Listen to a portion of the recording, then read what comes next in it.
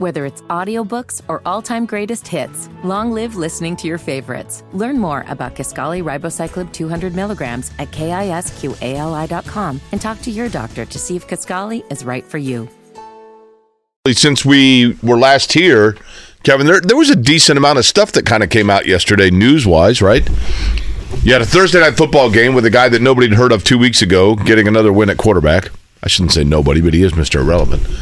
Another legendary quarterback coming back, and we find out is an interim assistant. I think, I don't know how relevant that is, but Drew Brees coming back for Purdue, right? And Purdue hiring an offensive coordinator, which is intriguing, who's a Mike Leach disciple. So open it up. What did we say? That they got to kind of open up their offense? So, a decent amount of stuff took place yesterday, and it also went to, freezing outside. Yeah, there's certainly a lot for this Friday. We are now, less than 36 hours away from the Colts playing a football game. That's a bit unusual for us on a Friday. 1 o'clock kick tomorrow. The Pacers start, I think, kind of another new step in their season. We'll explain a little bit more as they're in Cleveland tonight. That is a 7:30 tip. And, Jake, I was thinking this on the drive in. I'm a little bit bummed, although the college basketball slate locally is really good over the next 48 hours. I'm a little bummed because this is usually Crossroads Classic weekend. And that was always one of my favorite events of the year. And I obviously get the reasons why Indiana, Notre Dame specifically, wanted to back out of that. Obviously Purdue will be over at Cambridge Fieldhouse tomorrow against Davidson, but I always love that event. I always love the fact that, you got the four fan bases together and just kind of a fun Saturday afternoon down there at Bankers Life. So I am a little disappointed that we no longer have that. Where do you stand on your holiday shopping, Christmas shopping? I got a good chunk done during the bye week. Because that was always one of my favorite things about this time of year. The Saturdays of, whether it be the Army-Navy game or Indiana-Kentucky for a long time in my young adulthood. Christmas shopping and I realize the days of the packed malls is probably also, bygones. But it was just always fun to be in the mall and you go past one of the TV stores and people are kind of crowded around because one of the games is on. Everybody's watching that, paying attention to it or listening to it on the radio. It's just a fun time of year all the way around. Fun time of year. It's fun. Those Crossroad Classic, you kind of meet up on the concourse at halftime and in between games, and you've got, obviously IU and Butler mingling, Purdue, Notre Dame, et cetera, et cetera. But that is no longer. Again, it's still a great college basketball weekend, and we will focus on that for a chunk of today. Thad Matta is going to join us at 9 o'clock. Butler gets their Big East slate underway tomorrow night, and they have got the undefeated number 3 ranked UConn Huskies. I think a few tickets still available over there at Hinkle Fieldhouse, but a big opener in conference play for Thad Matta and the Bulldogs. Of course, Indiana over at Jake's old stomping grounds with Kansas tomorrow at noon. And like I said, Purdue and Davidson tomorrow night over at Cambridge Fieldhouse. I believe that's estimated for about a 6:15 tip. The first game over there is Ball State and Illinois State. That's what gets started in the first annual Indy Classic. Hottest team in the NFL play last night? Man, clearly 7 in a row, right? And it does not appear with San Francisco, who clinched their division last night, that the change in quarterback really makes any difference for them, right? Hottest team in the NFL without their starting quarterback, without their backup quarterback, and without their best player. Yeah, and Deebo Samuel. The NFC just feels wide open because even though San Francisco is playing really well, as we just talked about, it doesn't jump out at you man, the Niners, look out, they're unbelievable. I think a couple teams are on a tier. I think Philly, Dallas, and San Francisco are on a tier. I would agree, but what I'm saying is that tier doesn't. Philly definitely feels like they've been dominant all year. Dallas is really good, Kevin, and they're balanced, but we just don't talk about them, right? There's so much talk about Philly, and then I think just because of the dynamic nature in which they can score and the pace in which they can play in the AFC, there's so much talk about Buffalo and Kansas City that we just kind of seem to overlook the efficiency of San Francisco and Dallas. You know what I mean? I mean, Jalen Hurts makes plays with his legs, and they're a great story because he was not, he wasn't a guy that was a top 10 pick. I mean, he was a high pick, but not a top 10 pick. But Dallas and Frisco, you watch them and you're like, they just keep winning, right? And they can do it in different ways. Yeah, and they've overcome injuries. I mean, Dak Prescott, of course, missed some time for Dallas early in the season. A couple things, Jake, on last night. Made a head coaching candidate list posted on the website last week. The name that I would want to see the Colts certainly interview, and he continues to be one that impresses, is 49ers defensive coordinator DeMeco Ryans. Was in the process last year with Minnesota, actually pulled his name out of that process as San Francisco was making their run to the NFC Championship game. That 49ers defense continues to impress, and you talk about a young kind of CEO type. I think a lot of people feel like he would fit that mold. The other thing, and I want to make this very clear, Brock Purdy has got a lot of talent around him. But Jake, San Francisco's hand's been forced to play Brock Purdy, but it's one of these things where when you do draft quarterbacks, at some point, and this seems rather obvious, it's really beneficial to give that guy a chance.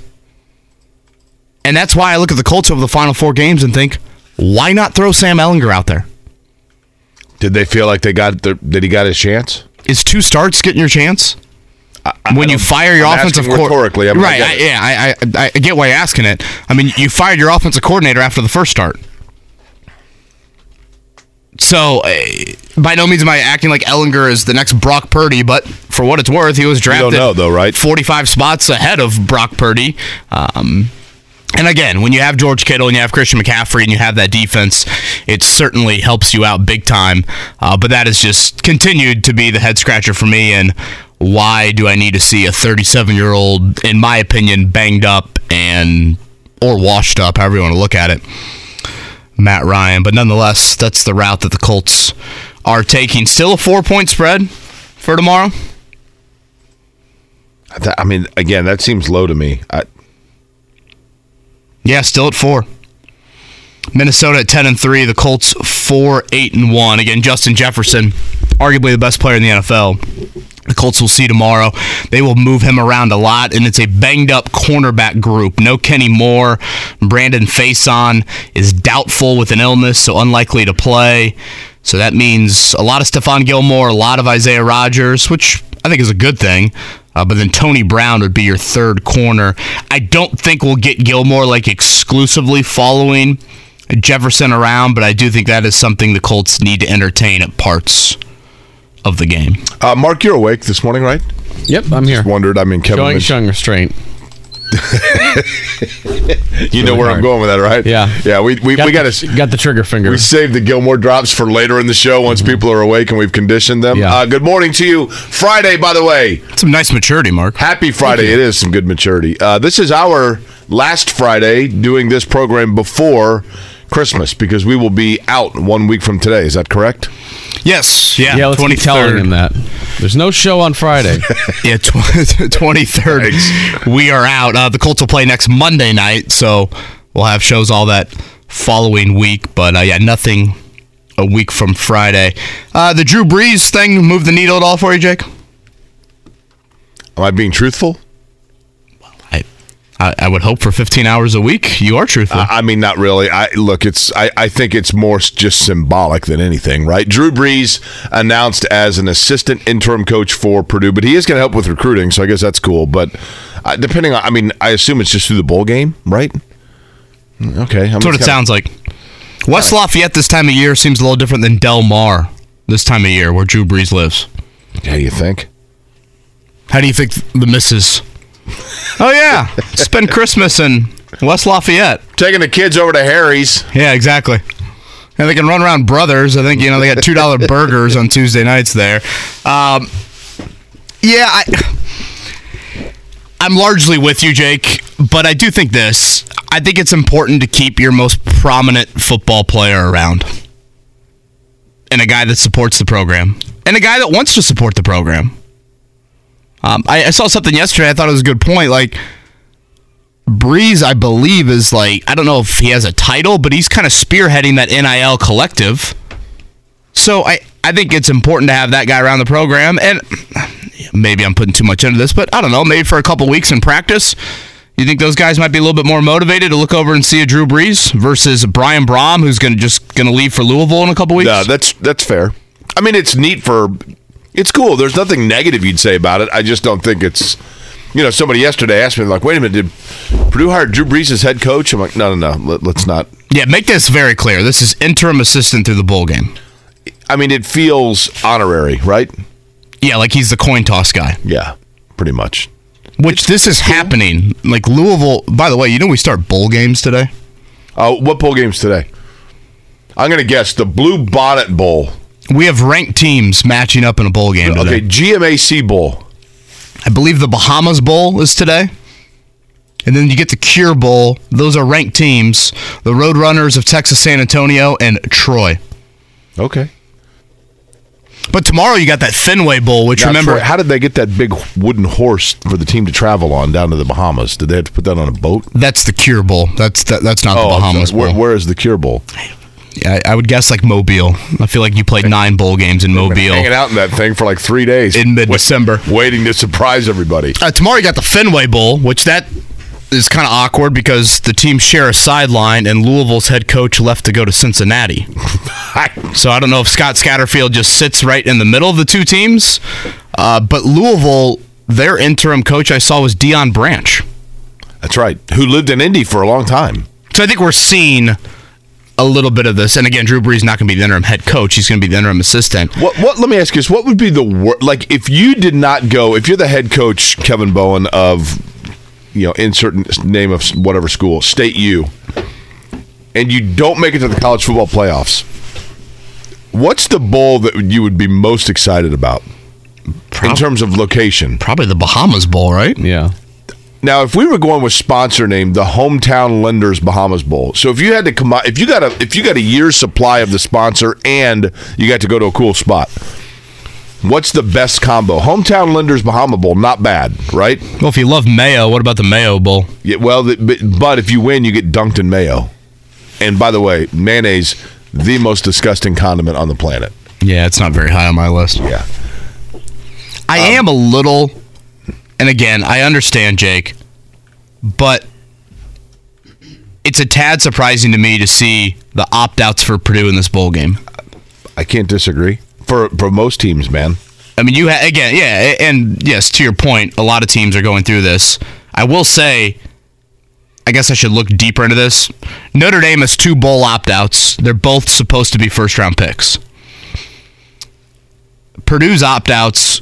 Are any of these guys going to have their name called in round 1? Or maybe even round 2? Like Charlie Jones and Payne Durham? I don't think they're supposed to go that high. Obviously, Aiden O'Connell could be, I don't know, 2nd or 3rd, maybe. Aiden O'Connell's is more personal, isn't it? That was my assumption with everything family-wise. But it's a bummer the bowl games have turned into a glorified spring game for next year. Totally agree. What about the Quick Lane Bowl where you go to Ford Field in Detroit? Is that bowling? I don't know. The day after Christmas, do I really want to go to Ford Field in Detroit? That's New Mexico State and Bowling Green, by the way. Yeah, I can't say that one is too exciting for me. The Crampton Bowl in Montgomery, Alabama. That's the Camellia Bowl, which is played in Crampton Bowl Stadium in Montgomery, Alabama. And again, I know why these guys are opting out, but isn't there an element of like, boy, we get to play an SEC team in January in Florida? Totally. I mean, get to win 9 games. And again, these opt-outs for Purdue specifically, and I'm just using Purdue as an example. They're in our backyard. The news came out yesterday. Again, I know this is a college football-wide thing, but it's just a bummer that this is what the bowl season has turned into, because you don't get the opportunity to play LSU in a regular season matchup. That's just it's not how college basketball or college football really operates. And you get that chance in a bowl game, and it's going to be Austin Burton and a bunch of random guys that we really haven't seen too much this year. Here's the thing, Kevin. It is very easy for me, whoever it might be, Mark, people listening to say, there's just too many bowl games. There's just too many bowl games. I remember back when it was the Orange, the Fiesta, the Sugar, and the Rose, and then, the Blue Bonnet, the Holiday, the Cotton Bowl, right? There are too many bowl games. Everybody with 500, I get it. But we'll watch them, right? I mean, the reality is it's kind of like the World Cup. Don't get me wrong. No, I'm not comparing the stakes by any stretch. But I enjoy the World Cup just because it's fun to have sports on in the background when I'm doing stuff throughout the course of the day and whatever else. And I think for a lot of people this time of year, the same is true of bowl games. Like a lot of people are on vacation, so it's Tuesday night and it's cold outside. Oh, hey, look, I'm going to turn on the television and here's Ohio and Wyoming playing in the Barstool Sports Arizona Bowl. Okay, I'll watch that. Now, you don't sit down and lock it in, but you'll check it out.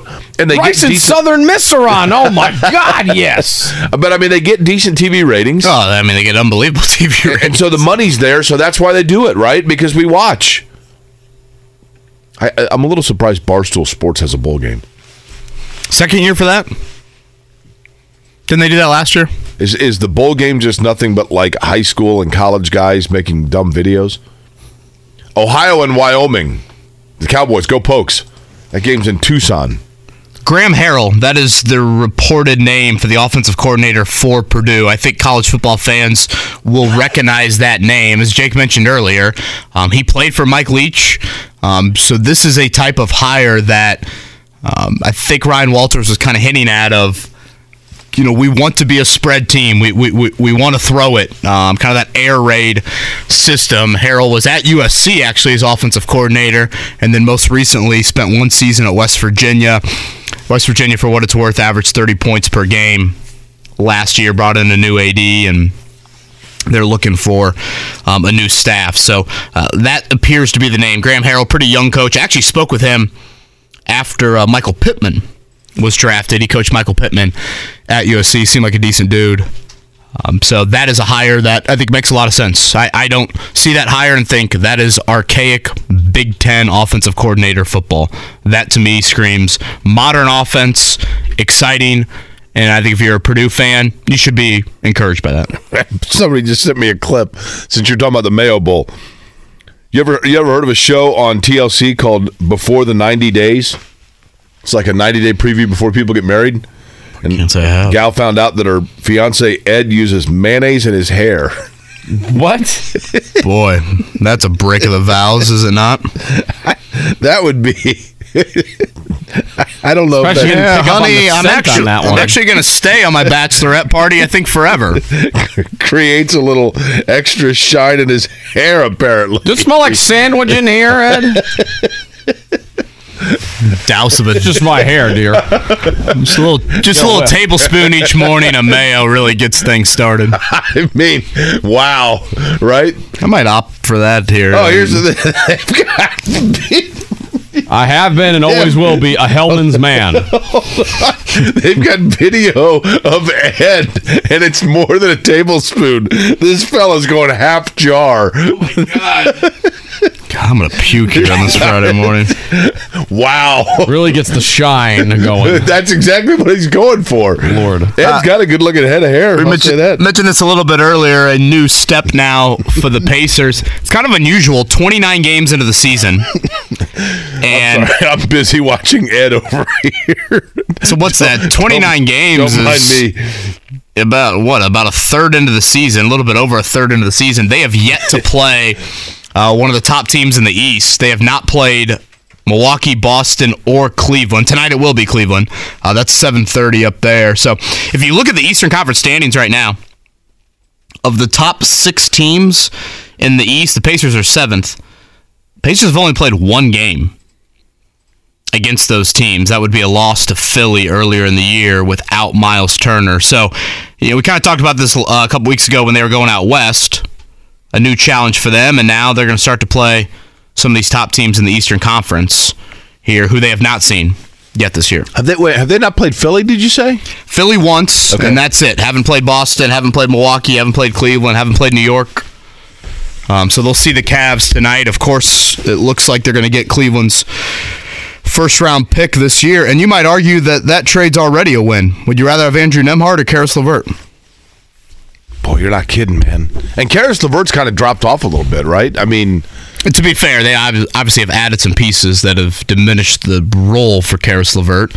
When Donovan Mitchell's averaging 29 a game, things have changed a bit, but that trade, without question, again, you'd probably take Nembhard over LeVert, no questions asked right now, and then the Pacers, in all likelihood, will get Cleveland's late first-round pick coming up here in 2023. It's a big favorite for Cleveland tonight. They're favored by 7.5 over Indiana. Cleveland is one of those teams that you haven't heard a lot about, but they've done. I think they're probably about where people anticipated that they would be at this point, right? 12-2 at home, third in the East. So again, just a different type of challenge. A lot of length in the front court with Jared Allen and Evan Mobley. So it'll be a good challenge tonight for the Pacers. It's funny, Ricky Rubio averaging 13 and 5 a game for Cleveland. I know he wasn't healthy a year ago, but he was one of those that Ricky Rubio kind of gets the Danny Ferry Award. And the fact that once he is a retired player, you're going to look at his teams of service and go, when was Ricky Rubio a Pacer? Yeah, that was awkward, the whole, the inability to kind of dump him contract-wise. Yeah. For sure. Dylan Windler, by the way, Indiana product, still not really cracking the rotation for Cleveland. But yeah, the Perry Meridian, he's a great golfer. There. Is he really? Great golfer. You know what sport has naturally good golfers? Hockey players. You ever watch hockey players golf? Really? Now, is this like a Happy Gilmore reference? No, I'm being totally serious. I remember when I worked in St. Louis, the Blues would do a golf outing every year where, you pair up with one of the Blues players, fundraiser. And Chris Pronger was an unbelievable golfer, but I think, quite frankly, Kevin, I don't know, you would know better than I don't know how much hockey you've played, but I think it's because the range of motion of like a slap shot is the same as a golf drive, right? So the natural movement of one's arm is just similar for a hockey player. So they just naturally are pretty good at it. On the show today, by the way, Greg Rakestraw going to join us 8 o'clock this morning. Then just a little over an hour from now, voice of the Colts, Matt Taylor, joins us. Danny Lopez of the Indiana Pacers going to join us at 8:45 to kind of school us on why Adam Silver was here for basically the week hanging out with the blue and gold.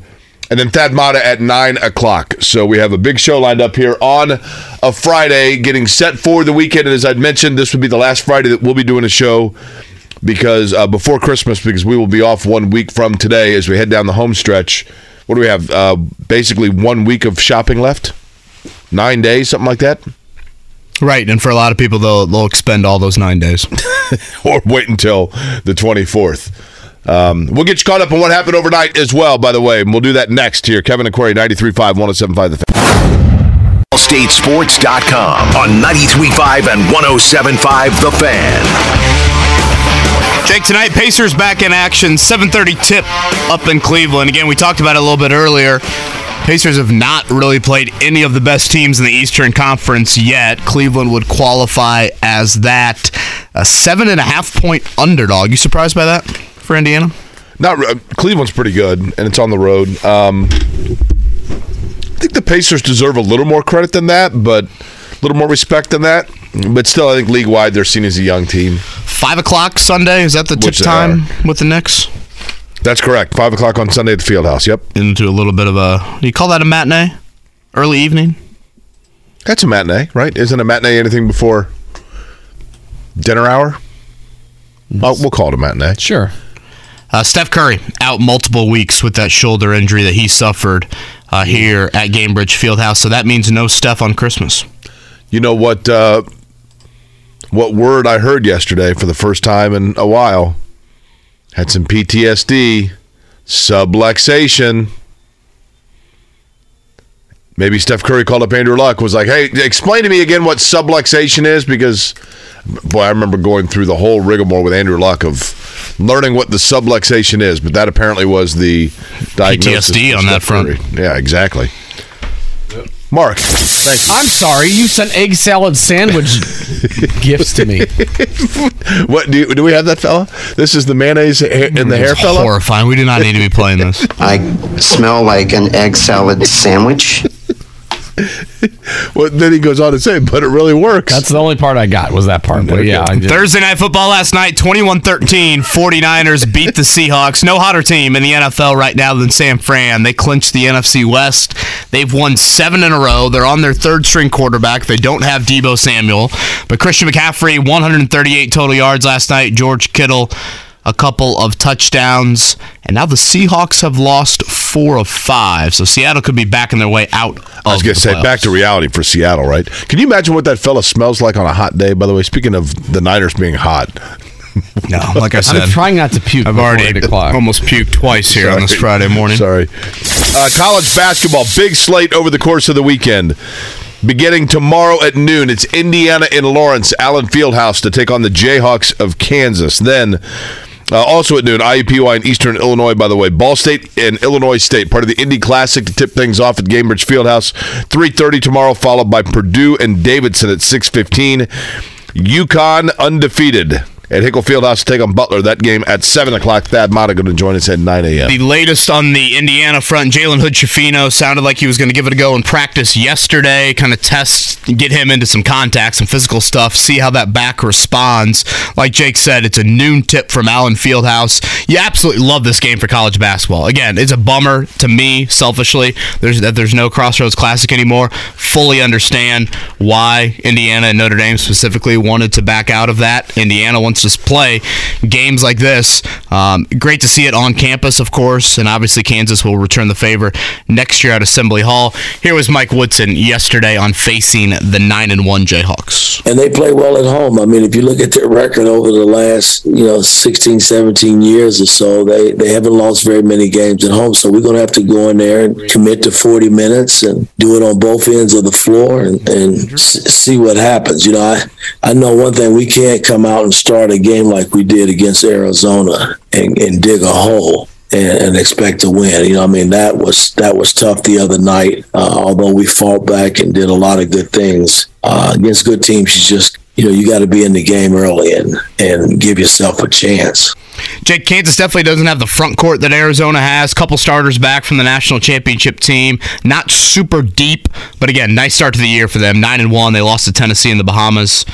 So this is going to be a big challenge on the road. By the way, they haven't lost many games at home for like the last 86 or 97 years.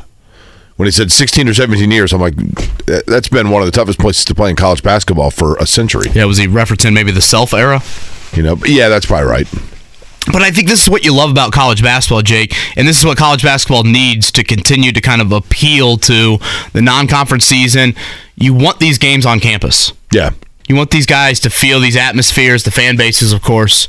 So looking forward to tomorrow at noon. Mark, you said the line's dropping again? Yeah, it's down to 3.5. Wow. The Vikings looked pretty healthy on the injury report compared to the Colts.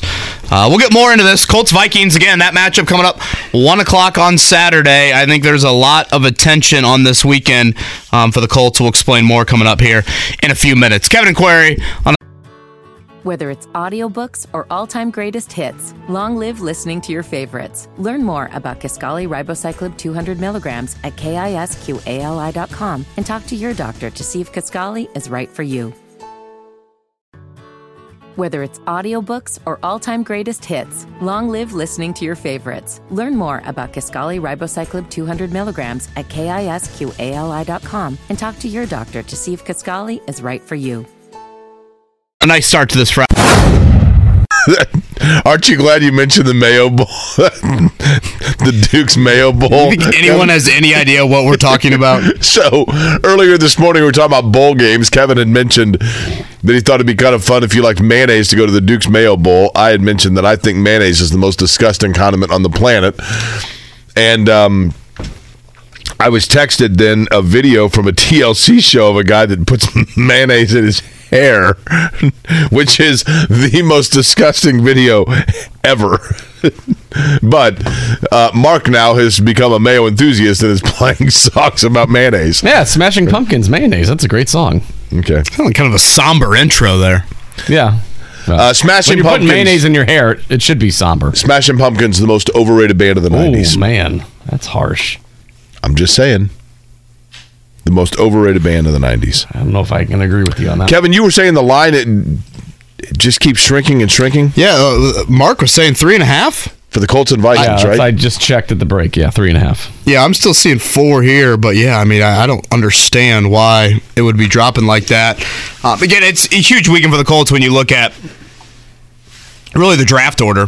I think first and foremost, mentioned a little bit earlier, but you have 7 teams sitting at 5 and 8. So if you look at the Colts right now in 7th in the draft order, teams 8 through 14 are all 5 and 8. So if the Colts go and win on Saturday, and for some reason all those teams lose, the Colts would start next week with the 14th overall pick. That is, not to be like too dramatic, but that's kind of catastrophic almost to your draft position.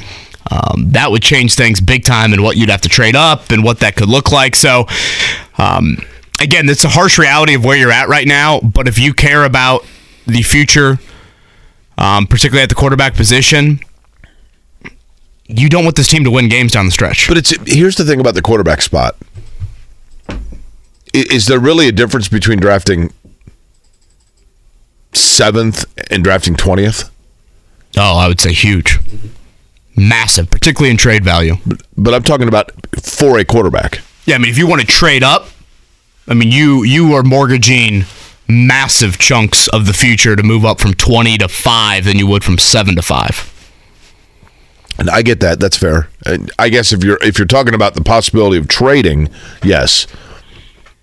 But I'm just saying in general. I mean, I'm with you. Don't get me wrong. I don't see anything to be gained by winning 2 more and finishing out, at 6-10-1. Okay. Minnesota is a team that has really struggled, and we'll talk a little bit more with Matt Taylor about this coming up, but really struggled defensively. They are the worst passing defense in the NFL.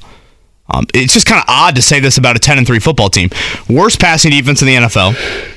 Their run game has been the worst in the NFL over the last month and a half. Dalvin Cook has done really nothing over the past month and a half. And they are the first team ever to be 10-3 and have a negative point differential. Yeah, because they've won a bunch of games. 9-0 in one-possession games.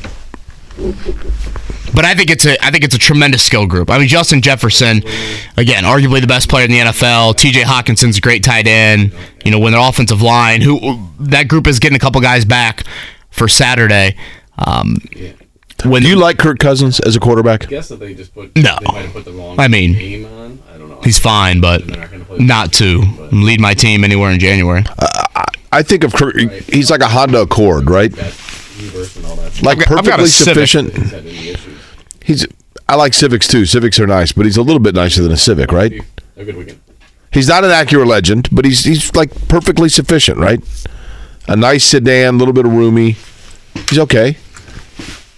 But is he getting you deep in January?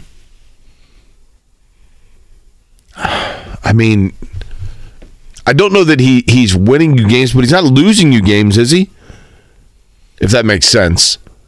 Like, I don't see Kirk Cousins as the quarterback that... watch, I'm going to be proven wrong on Sunday, but are the Colts going to win Sunday because Kirk Cousins throws 2 timely picks? From a passing offense standpoint, they had a huge game last week. They were Cousins threw for over 400. Justin Jefferson had a franchise record last week, 223 through the air. I'm surprised that it's 3.5. I do think if there's an area the Colts can have a big advantage, it is stopping that Minnesota run. We brought it up a little bit with Ross Tucker yesterday, who was calling the game for Westwood One.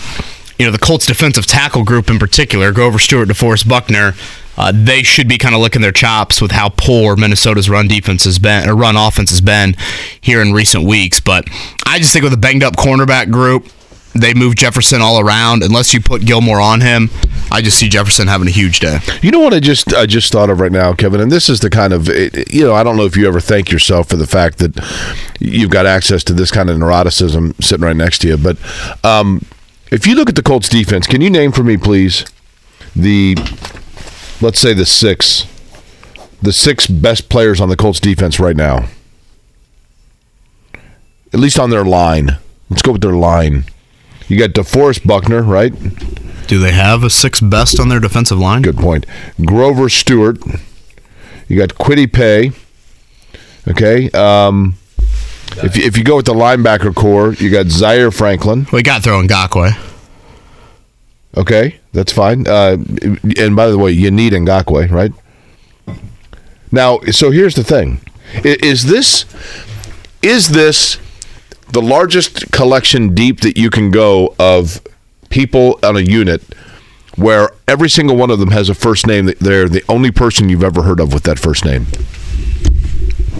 You ever think about that? Do you know of another DeForest? Wasn't Grover a president? Ooh, good point. And Grover obviously the monster as well. Grover Cleveland, yes. Grover and Grover Cleveland Alexander. So there are a couple of Grovers. Good point. But Kwity, Zaire, Unique. There's got to be a nickname for this, right? Like you had the Killer Bees with the Dolphins. You had the no-name defense at one time. Like, I mean, this has got to be like you bring Ngakoue back. You know, his name is Unique, literally and figuratively. I think he's been okay, don't you? I mean, probably. Here's the thing about Unique Ngakoue. There were expectations about him coming in probably of more than what he realistically was. But if you've got players around him, depending on what you're paying him, I think he's been... God almighty. We can't get away from this thing. Mark is pointing to the screen where they're showing videos of the Shane Beamer right there getting doused in mayo. It's just horrific. Just horrific. But I think he's been okay. Smell like an egg salad sandwich, but it really, really works. You know, a guy on pace for double-digit sacks, Jake, is it kind of a slap in the face just to call that okay? I mean, the Colts would have dreamed for double-digit sacks off the edge in recent years. Yeah, I think that when he came here, it was like, holy cow, what because the Colts haven't had what he gives you. Again, the sacks haven't been the most impactful, but I think when you look at the list of free agents this season, the fact that he has been available and, again, has produced to that level, that free agent candidacy, and, of course, is Gus Bradley going to be here and all of those things, that's going to play a huge part in it. But the fact that Ngakoue suits up every week and is going to end the year with double-digit sacks, I think everybody would have signed up for that at the start of the year. He probably is. You're right. I mean, he's their leading man. The fact, though... Say that again? The fact that they have two players on their roster, with more than 5 sacks, only 2. That seems low, doesn't it? Yeah, to get just the consistent rush, particularly late in games, has not been there at all for them. Facing Minnesota, they will see a couple pretty good edge rushers in Zadarius Smith and Daniil Hunter, but Braden Smith will be back in the lineup. Of course, you did not have Braden Smith for that Dallas game. He will be back in the lineup, so that'll be an important one to have. You care at all about the World Cup on Sunday? I will watch it. I mean, I'll flip through to see what's going on. Do I care? And, yeah. I don't necessarily want to open this door because there's just no win here because it's a very polarizing subject. Mark. But Kevin, I can't lie to you about the fact that the World Cup was in a nation that has so much scandal around it for so many different levels kind of soured me to it as the games went on. And I know that people can come after me all they want for that. I apologize for it. It's just kind of the reality. I do enjoy it. I enjoy any competition where that's going on and there's sports on all the time. It's cool. I know it, but even in knowing that like a lot of the fans in the stands are not actually fans, but they're like getting paid by the government there to wear the outfits and dress like the fan. A lot of it feels very posed for me. So you found yourself turning away because of that? Not turning away, just not tuning in. You know what I mean? I mean, not like in protest. It just kind of was like, okay. It kind of felt like, this is a really bad comparison. It felt like when the NCAA tournament, and it was fabulous the way the job that the NCAA did, and the television and the venues here in Indianapolis. I mean, they really did a heck of a job. but it still just felt different watching the NCAA tournament games in all of the different venues here. It just wasn't the same as the tournament. It wasn't the same as watching. Let's go to Greensboro. Let's go to such and such. Look at the packed stands and the bands and everything else. It was just different, and I just feel like for this tournament, it was a little bit different. Yeah, Fitch, this is something we talked about earlier, the thoughts on D'Amico Ryan as a Colts next head coach. He would be on my very short list. He'd probably be atop that short list. I know it doesn't necessarily check the offensive side of the ball, but what he's done with that defense, the young kind of CEO, leader type, he would be a name that I'd be looking heavily into. This from my friend Lori, who's a school teacher. About 20 years ago at my school, we had a lice epidemic. All of the staff members would go home and put mayonnaise in our hair because apparently that kills lice if you have any. Smells absolutely disgusting, but my hair was super soft. No. I can imagine what her hair smelled like. You just got to shave it off at that point. I smell like an egg salad sandwich, but it really, really works. You can't do that. You just can't. Okay. Tony, want to talk to Forrest Buckner, Mark? It's something like that. Yeah, his phone was kind of cutting out, so I couldn't get it all. So, Tony, go ahead. What's up, Tony? Hey, guys. Jake, don't apologize for your feelings, man. It's why some of us hate on the live golfers. It's kind of dirty money, man. But, no, guys, I'm in between your ages. Are neither of you Trekkies for an easy DeForest? No, are either of us, say that again? Star Trek fans, man. DeForest Kelly, Bones. Now, funniest guy in the show. Now, hang on here. Have you been to Riverside, Iowa? I have not. You need to go. Are you a Star Trek fan? Heck yeah. Okay, I'm not old school, not anything new anymore. Sounds like a diehard. I am not in any way, shape, or form a Star Trek fan. I don't have anything against it. It just in my wheelhouse. But Riverside, Iowa, small town, nothing going for it. Late 80s, the mayor says, you know what?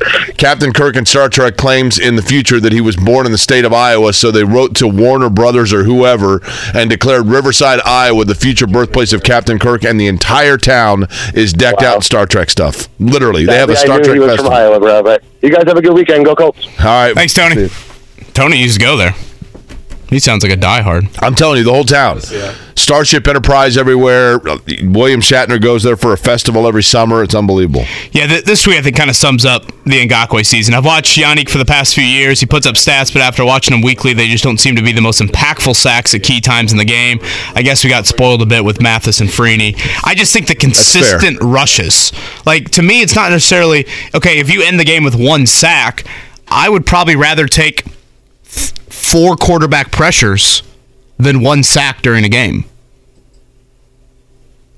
Because if those 4 quarterback pressures lead to, 3 incompletions, or potentially that pressure leads to a turnover of an errant pass or something like that, that's where I feel like the Ngakoue part is missing a bit. But again, having said that, he still suits up every week, and he's going to get you double-digit sacks. And I think about all the swings and misses Chris Ballard's had with edge rushers in his draft history. You would have dreamed for that from, and again, injuries have played into some of these guys, but Tyquan Lewis and Kamoko Ture and Ben Banigou and Terrell Basham, those guys never sniffed. How about Dio? I mean, like, Dio's still a little young. What's the shelf life on Dio? I mean, I think he's still young. I mean, it's year 2, came off a torn Achilles, so I think it's still early to group him into the others. But Basham, Banigou, Lewis, Ture, I mean, they all have played out their rookie contracts. I think it's fine to go there with them. Mark, is soft hair important enough to you that you'd be willing to smell like an egg salad sandwich? No. My hair's getting a little thin, so if we did hair restoration or something, I'd be all for it. The PAI folk. Oh, yeah. Call John. Yeah. You seen JMV and Rick DeMoling? They speak highly of it. I know. I need to get on that. They're great people. If they said, hey, mayo works, I'm going to Costco and load up on Dukes. Mark, no, you can't do that. You can't. We can do a show bit for it. You imagine your daughters? Imagine my daughters, with mayo in their hair? Watching their father put mayo in his hair. Trust me, they're my kids. They're going to see me do a lot worse. Oh, you know that comedian, that Jeff Dunham? Oh, yeah, the ventriloquist fellow? Overrated, yeah. What's that? What? You said Smashing Pumpkins was overrated. That Jeff Dunham, I had a friend that was on the Jay Leno show, and he was on the same night as Jeff Dunham. Mm-hmm. And he said they were backstage in the green room, and Jeff Dunham, he didn't recognize Jeff Dunham. And then, like an hour before Jeff Dunham went on, some guy came out with a can of like spray paint and spray painted his hair on. And the whole thing is fake. Didn't Carlos Boozer do that? Yeah, Carlos Boozer looked like he had shoe polish at one point. It looked like it was kind of just Sharpie. Yeah. Very direct, very nice lines, though, on that. The Carlos Boozer hair was good astounding. right angles with a lot of those Is there lines. any player, by the way, who had a faster ascent and then faster decline than Carlos Boozer? Remember, like, one year he was a max contract guy, and then boom, it was over. It was like, what happened? And there was talk. Carlos Boozer was in that. He cashed in that free agency class with LeBron and everybody else. He was the consolation prize. Correct. And he made a boatload of money, and then that was it. That's what Dansby Swanson's about to be with baseball. He's like the fourth best shortstop, and he's going to get like $200 million. Did want to mention this. Guest we've had on the show before, Brian Newbert from Gold and Black, announced yesterday that he has another brain tumor and is going to go on take a leave of absence. I believe this is the second or third time he's had to have surgery on this. So I know Brian announced that yesterday. So thinking about Brian, his family, and certainly the doctors, and that hopefully everything will be as smooth of a process as it can be. Really nice guy for him, and a solid professional, which are two great things to have said about you, but take a complete back shelf, of course, to wanting him simply to be healthy. So we absolutely hope the best for Brian, who does a great job. Greg Rakestraw joins us next here. Kevin and Corey. Whether it's audiobooks or all-time greatest hits, long live listening to your favorites. Learn more about Kisqali Ribociclib 200 milligrams at KISQALI.com and talk to your doctor to see if Kisqali is right for you. Got a loaded guest lineup here in the next hour. Again, Thad Matta going to join us at 9 o'clock. Big East opener for the Bulldogs coming up on Saturday night, hosting undefeated UConn. But we'll begin like we do every Friday at 8 a.m. He is Greg Rakestraw from ISC Sports Network, and of course he'll be in these studios, or in the studio tomorrow, for the Colts postgame show, 1 o'clock kick, Colts and Vikings. We'll get to that in just a second. Rake, Sunday morning, we've got Argentina-France. I would think from a TV rating standpoint, this has got to be pretty close to kind of a dream matchup there, with storylines for each country and the star players as well. And I would say pretty close to, having the favorites there as you were going to possibly have. A lot of folks maybe thought it was going to be France and Brazil, so Argentina would be the next best thing. And obviously you got the story of, can Lionel Messi, and what's his final World Cup? He hasn't announced it, but again, Father Time catches up with everybody. It's going to be his last go-around. It's the only thing missing in his career.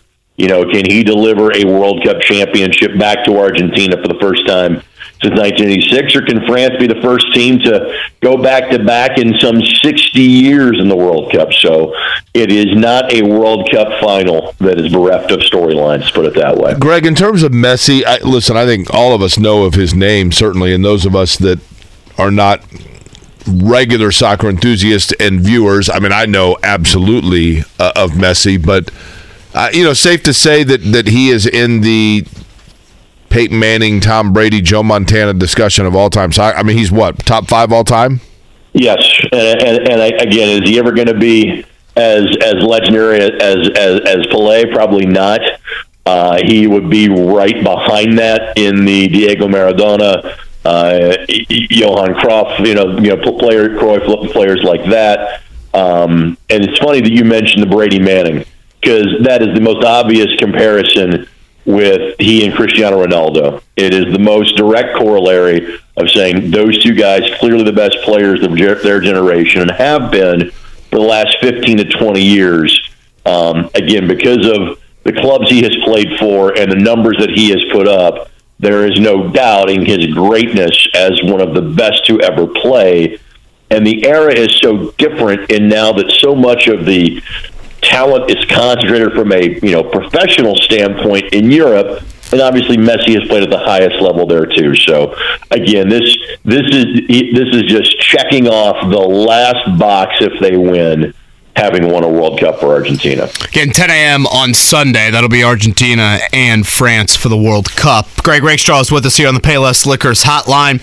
Rake, at this time of year when the Colts are 4-8-1, a lot of the topics are big picture. So I'll throw one at you. Come September 2023, do you think it's I guess, kind of rank in order the most likely to be in their current roles? Chris Ballard, Jeff Saturday, Matt Ryan. It may not be any of the three, to be blunt about it. I think a lot of that is still up for debate and up for discussion. Could Jeff be the head coach? Perhaps.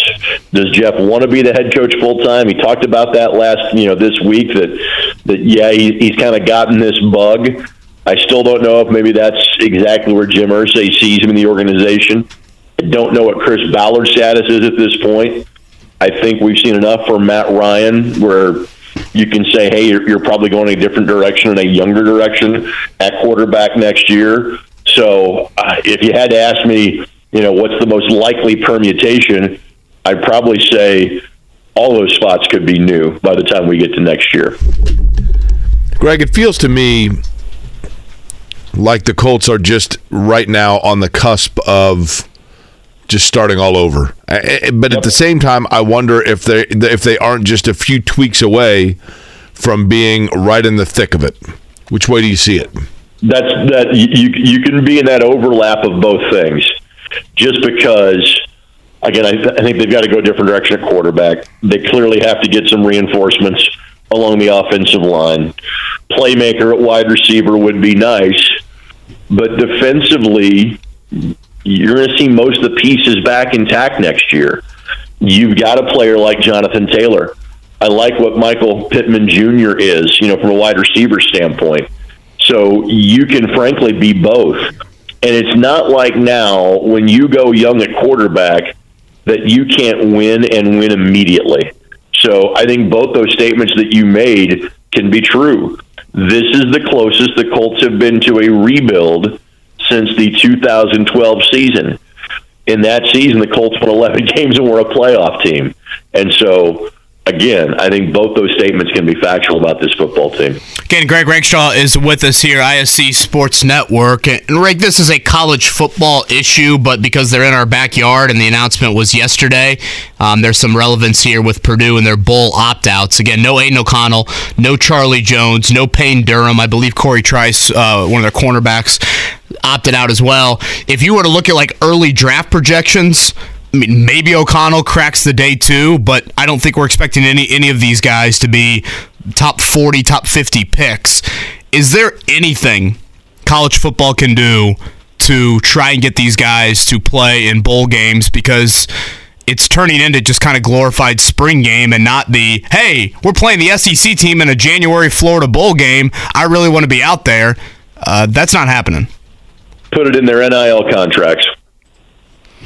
That would be the way to fix that. Greg, I think and I realize you're saying that. People are going to think you're saying that facetiously. You're being serious, and I think that's where it's headed, right? But don't you get finicky there with health situations with some of these guys? And obviously, Aiden O'Connell's had a lot of stuff off the field, so I don't necessarily want to slot him in there. But, can't you see these guys being like, well, I've played through some injuries. My agent says I shouldn't play.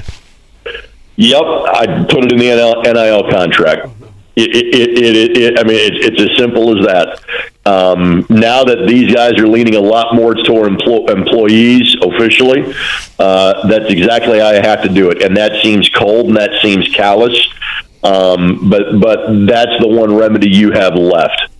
Listen, I understand where these guys are coming from. I get it. I'm not sure I like it. I don't have a great logical ground to argue that they're not doing the right thing. To me, and I understand the difference in you're playing in the college football playoff and you're not. If you're not, it is an exhibition. There is something to be said, though. You're not playing in the Weed Eater Bowl. You're playing on a New Year's Day bowl game. And so, again, I understand it. I just don't like it. And you cited the draft stock of those guys. I would probably put Payne Durham a little higher in terms of everybody else in that group. These are guys that I think are going to get a look at the NFL team. I'm not exactly sure what the likelihood of them being on, say, an active, opening day roster is going to be next year.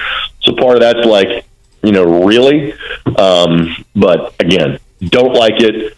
Not sure it can be fixed. But if there is a way to fix it, now that paying players is above board, put it in the contract where, hey, you have to play in a bowl game or be medically excused from playing in a bowl game to receive a certain percentage of that money. Greg, I think the thing that makes, and I want to make this clear for people, at least from my standpoint, you guys feel free to chime in if you agree or disagree, but I think there are people out there who hear if there's hesitation about NIL, the name, image, likeness payment for players, that means that we, or in this case me, whoever it might be, have some sort of opposition to people getting what they're entitled to. It's not that. It's the fact that I'm all for it.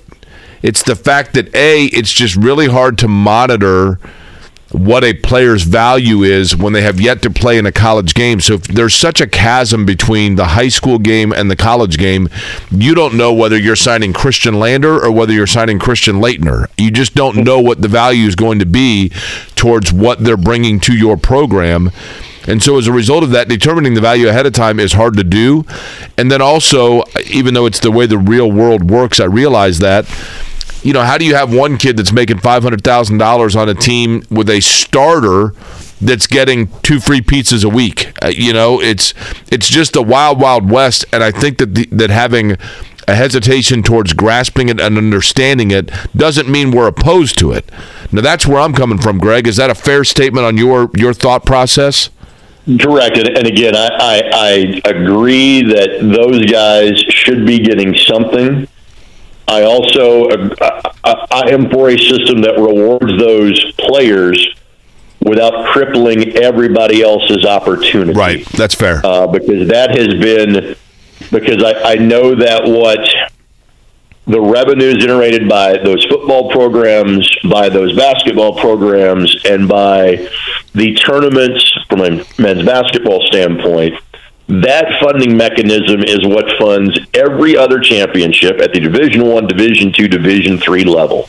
That was always my concern with, funding players or paying players, was that it would do something to disrupt everything else, because the men's basketball tournament carries the freight for so much of what the NCAA does. If name, image, and likeness provides a way to get more cash in players' pockets legally and still allows the rest of the system to function, then that is something that I am for. In terms of the differences in what player A versus player B is going to get, welcome to the free market economy. That everybody is an entrepreneur and their own business at this point. It's just the way the system is set up. And again, I'm not sure it's great. It's certainly not perfect. If you've got a better way to do it, I'm all ears. Let me know. Rick, I know you've been a busy man these past couple weekends on the high school basketball front. This is maybe a bit of a selfish question considering where he's going to college next year, but could we be looking at a potential Mr. Basketball from the city of South Bend this season? We could be. In terms of Marcus Burton, I went into the season thinking Xavier Booker was the clear favorite, and still, because of his national recruiting level and the fact that he's playing at Michigan State, it's still potentially his to lose. But on these 2 showcase events the last 2 Saturdays, he's not been great. And he's been largely quiet offensively. At the same time, when Burton has a statewide stage with the Forum Tip-Off Classic, his team gets down 21-1. He leads them back. He scores 37 of their 57 in a win against a good Zionsville team. Down 21-1? 21-1. Al Rhodes called 3 timeouts in the first 5.5 minutes, and Penn still won the game. Penn will play in the Hall of Fame Classic. We'll have that on ISC coming up on December 30th, so 2 weeks from today, and then it will be what he can do in the month of March. So, again, I thought Xavier Booker was the favorite going in. He is still one of the favorites. I think he's left the door open, and what Burton can do offensively, he's in the conversation. I think Miles Colvin, to a lesser degree, is in the conversation, again, because he's going to go to Purdue, because he's an outstanding talent. Playing at Heritage Christian hurts those chances a little bit. And if Ben Davis keeps doing what they're doing, probably Zane Dowdy needs to be in the conversation, just because he's going to probably end up averaging about 15 to 18 points a game, 12 to 13 rebounds a game. And if he does that on the number 1 team in the state, then he merits, being in the conversation too. Rick, I did want to mention this for those that might have missed it. Just an unbelievable anecdote. I was hoping to chat with you about this over at the Colts complex the other day. But you had earlier in the week that Mike Leach actually interviewed for the University of Indianapolis head coach position in 94, 95, something like that? That is correct. So the job has only opened up 3 times since like 1970. So the coaching lineage at UND, Bill Bless's first year was 1969. Joe Polizzi got the job in 1994. Bob Bartolomeo took over 2010, 2011, one of those two. Chris Keevers then has had the job for each of the last 3 seasons. So when the job opened up in the spring of 94, I was not yet on campus. I was a senior in high school. I got to town in August of 94. Apparently Mike Leach, who at the time was working for Hal Mummy at Valdosta State at the Division II level, interviewed for the job. I had no idea about this until about 2 or 3 years ago when a friend of mine, who was a couple of years ahead of me, shared that information with me. So a handful of players met with Mike, as they were doing on-campus interviews and visits and things like that. Mike didn't get the job. Now, let me say this. The person that got the job is a dear friend of mine, Joe Polizzi, and did a very good job at UND. Got them to 8 wins by year number 4 in competing for a conference championship after UND, before Joe had gotten there, and had a streak of 1 or 2 win seasons, and went on a 5-year stretch and didn't win a road game from 1990 to 1995. So the job that Joe did was really good for 15-plus years. It is a might have been that Mike Leach part of his story could have been coaching here in the city of Indianapolis. As I'm not sure if he was a finalist for the job, but he at least had an on-campus interview for the job as part of the process in the spring of 1994.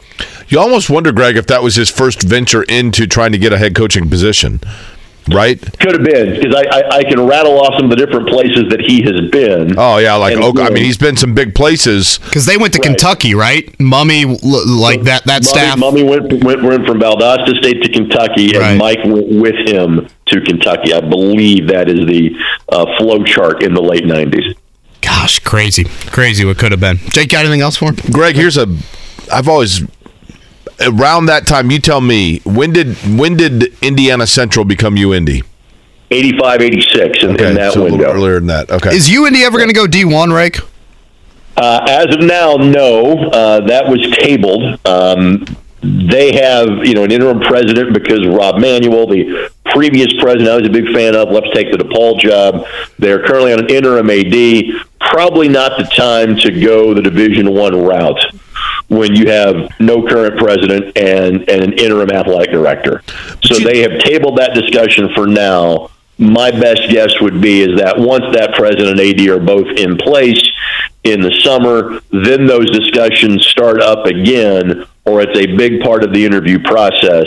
So as of now, they're staying Division II. I don't think that's a done deal by any stretch of the imagination. And the thought process being that if they had gone Division I in basketball, men's basketball, they would go into the Ohio Valley. Stan Gerard, though, speaking of the Ohio Valley at Southern Indiana, I know there might be some folks around here who have kids or themselves went to USI, but Stan, the longtime UND coach, I think he's doing a pretty good job down there, Rake. Doing a fantastic job. And again, they have the facility. They have the pedigree. They will go to that league and be successful immediately. Now, they have to go through a 4-year transition cycle where they're not playing in the NCAA tournament. But if you've never seen their on-campus arena, it's gorgeous that seats 5,000. Stan can really coach, and they are located in the absolute heart of the Ohio Valley Conference. They probably have less of a travel budget being in the Ohio Valley than they did being in the Great Lakes Valley Conference. So I'm not surprised that they are going to Division I and having immediate success. Stan will do great things down there at USI. It is the unusual Saturday kick for the Colts, which means Greg Rakestraw will be spending his afternoon fielding some Colts calls on the post-game show coming up again, 1 o'clock, Colts and Vikings tomorrow afternoon. Ray, thank you, my man. See you guys. That's Greg Rakestraw right there on the Payless Liquors hotline with Thad Matta at 9 o'clock today. We'll bump Matt Taylor up to 8:30. Kind of stick with our normal Friday routine of having Greg Rakestraw and Matt Taylor join us. But again, Thad Matta coming up at 9 o'clock. Let's do a morning checkdown. The Morning Checkdown, brought to you by Ball State Basketball. Get your tickets at ballstatesports.com on 93.5 and 107.5 The Fan. Speaking of Ball State sports, they're taking on Illinois State, 3:30 in the afternoon. That kicks off the Indy Classic tomorrow at Gainbridge Fieldhouse. After that, Purdue and Davidson at 6:15. Of course, by the time that first game between Ball State and Illinois State tips off, we likely will know the winner between IUPUI and Eastern Illinois, and Indiana at Kansas. Both those games tipping off at noon. And then UConn and Butler, 7 o'clock on Saturday night. That game at Hinckley. As Jake said, it is number 1 Purdue in the inaugural Indy Classic, the battle of the Lawyer brothers. Foster, lawyer for Davidson. Of course, Fletcher, lawyer for Purdue. That's part of why this matchup came to fruition. Here was Matt Painter yesterday on the new Indy Classic. Well, for us, obviously, we like to continue to play in Indianapolis, but there's a lot of other events kind of looming, so we're just kind of waiting to see, obviously, where the Gavitt Games goes. Obviously, the ACC Big Ten Challenge, we got to be able to pick up on something. If we don't play in Indianapolis again, then obviously pick up on another home and home or an event like the ACC Big Ten Challenge, which would obviously not be conference-wide, but trying to get quality opponents. If you look at some good schedules, you're looking at people that are playing 5 to 6 non-conference games that are NCAA tournament teams, high major teams. And if you can hang in there, and especially your other teams not play people in the 250s and below, 225s and below, you're really going to help yourself, especially with the strength of schedule within our conference. So again, that'll be around 6:15 tomorrow, Purdue and Davidson. Tonight, the Pacers up in Cleveland. It's a 7:30 tip against the Cavs. Mentioned this earlier, the Pacers have yet to play any of the top 3 teams in the East. That would be Boston, Milwaukee, and Cleveland. The Cavs are favored by 7.5 in this one. In the association last night, it was Heat over the Rockets, 111-108. Memphis over Milwaukee, 142-101. Utah and Phoenix also getting wins last night. Again, as Kevin had mentioned, Pacers, Cavs tonight, and then back to the Fieldhouse. They'll take on the Knicks on Sunday. Also last night, Thursday Night Football, the 49ers continue to be the hottest team in the NFL. That is now 7 straight for them. It is darn impressive what they're doing on a third-string quarterback in Brock Purdy without Deebo Samuel, arguably their best player. 21-13 winners last night. They clinched the NFC West, so they will get at least one home game in the playoffs. Christian McCaffrey, 138 total yards. George Kittle with a couple of touchdowns. And as I've said throughout the show, DeMeco Ryans, their offensive coordinator, needs to be on the Colts head coaching candidate list. Do you think Brock Purdy's favorite movie is Deliverance? I just got to thinking about that. What? There are people my age. I mean, I get the reference, but In my opinion, that sucked. Kind of waiting for that. I didn't know if Mark had the button stuck That's or what was the word you had to issue go with there, Mark? Come on, man. Seahawks have lost 4 of 5. or egg salad sandwich. You want that one? Yeah. Can we get that instead? What we learned earlier is that some fella on a show puts mayonnaise in his hair. We learned that earlier on the program, right? Somebody tweeted me, though, and they said if 2004 Jennifer Aniston told you on the set of The Breakup to put mayo in your hair, you damn well would have done it. I said, yeah. What would you be saying right now if Jennifer Aniston had told you to do that?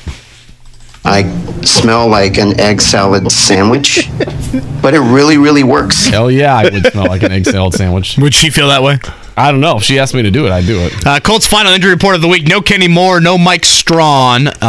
Those two are out for tomorrow. Sounds like Brandon Faison, another corner, is unlikely to play. He's been out due to illness all week. So the Justin Jefferson matchup. A lot of Stephon Gilmore, a lot of Isaiah Rodgers, maybe some Tony Brown. We'll see how that goes. But again, the spread still hovering right around 3.5, 4 points for the Vikings over the Colts. Again, 1 o'clock kick, NFL Network, and locally on Fox 59. More? Not more? We got bowl season starting, Mark. Oh, okay. Bowl season underway today. Nothing like your 11:30 a.m. kick from the Bahamas Bowl. Any guess as to who's playing in that game? The Bahamas Bowl? You said? Yes. Yeah, I mean, Boise State and Akron. We've got Miami of Ohio and UAB kicking off at 11:30 a.m. Again, we got a ranked matchup in the Cure Bowl. That is Texas San Antonio, the Roadrunners, taking on Troy. A couple 11-2 teams in that matchup. Again, tomorrow is the awkward Fenway Bowl. Cincinnati, Louisville. Is that what it's called? The awkward Fenway Bowl? They both sponsored by Awkward? Stand on the same sideline, and then Scott Satterfield went from Louisville to Cincinnati. Yeah, did you see that sky shot of what the field looks like? It's weird, It's right? pretty wild. Yeah. Well, wasn't it? Didn't they do they played games at Wrigley, and of course they did, but then they had to go to like one field goal post. They were going in the same direction. Correct. They had to go the same direction, right? All right, bring it past the midcourt line. Make it take it. Which is weird because the Bears played there for years and they figured it out. So why they couldn't figure it out, I don't know. Maybe the Bears weren't finding the end zone very often. Okay, it's time for break. We have 6 bowl games tomorrow for those that have interest. It took them 38 years of Bears home games before they're like, wait a minute. What happens if both teams score? When we get to this end part, what does that do? Matt Taylor. Whether it's audiobooks or all-time greatest hits, long live listening to your favorites. Learn more about Kisqali Ribociclib 200 milligrams at KISQALI.com and talk to your doctor to see if Kisqali is right for you. Points. Voice of the Colts joins us next. Matt Taylor, voice of the Colts, joins us right now. It's kind of a different Friday for Matta than usual. The Colts aboard a plane a little bit later today for Minneapolis, and it's a 1 o'clock kick tomorrow. Matt, I don't know, maybe this is kind of the state of the season at 4-8-1, but I think some fans would maybe find interest in this. What does the Matt Taylor schedule look like from when you land in Minneapolis to the 1 o'clock kick? I don't know how many people are going to be involved in this or interested in this, but I pretty lay low on the road. The road actually gives me more time to just sort of be alone and go over more notes and more game prep because you have a quiet hotel room rather than a household full of chaotic kids with a 5-year-old and a 2-year-old. So I fully take advantage of that where I pour over the notes again the night before and get a good night's rest and then get to the stadium. We'll probably get to the stadium tomorrow. It's a noon kickoff with it being in the central time zone. So we'll probably get to the stadium about 8:30 or 9. And then it's just, again, going over notes again and reading and organizing last-minute things. And I tell you what's really an underrated thing for me to do is, I'll watch film and I'll watch, game tape of whoever we're playing. And I'm obviously watching to see, what they're running and get a good idea of, I'm not really tracking tendencies or formations and things like that. But from a play-by-play standpoint, I'm just looking to see what guys look like in their uniform. I want to see, how they stand out. Does a guy have long hair? Does he have, does he wear a weird style cleat? Just things that help me identify players in the game and they catch the ball or make a tackle. And then one of the things I'll do before the game is I watch warm-ups pretty intently for the same reasons. I just want to see what guys look like, how they move, how they're being used or where they're lining up, things like that. Just any advantage I can get to identify players quicker and faster for the overall good of the broadcast. So what you're saying is you're not closing down Mall of America tonight? I will not be at the Mall of America. I might stop over there for a bite to eat because the last time we played there, Kevin, I think you were on that trip with us. Oh my gosh, it was frightening cold. -9 degrees. Yeah, thank God the mall was connected to the hotel because I didn't want to go outside because it physically hurt to be outside because of how cold it was. And I really like that stadium. I think it's one of the more underrated atmospheres in the league. I agree. We were there last year. I think I told the story to John earlier this week. We were there last year in the preseason, and I think it was their first home preseason game, and obviously it was the first chance they had to have fans at the stadium post-COVID. It was a Saturday night game, so I think all of that combined made for a really, really raucous crowd.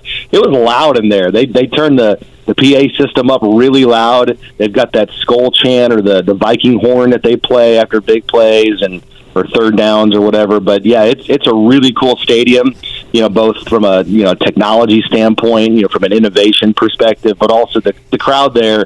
They're a good fan base. They love their Vikings, and they're trying to bring home a division championship tomorrow. Matt, if you look at the Vikings, so Minnesota comes in 10-3. Matt Taylor, the voice of the Colts, our guest on the Payless Liquors hotline.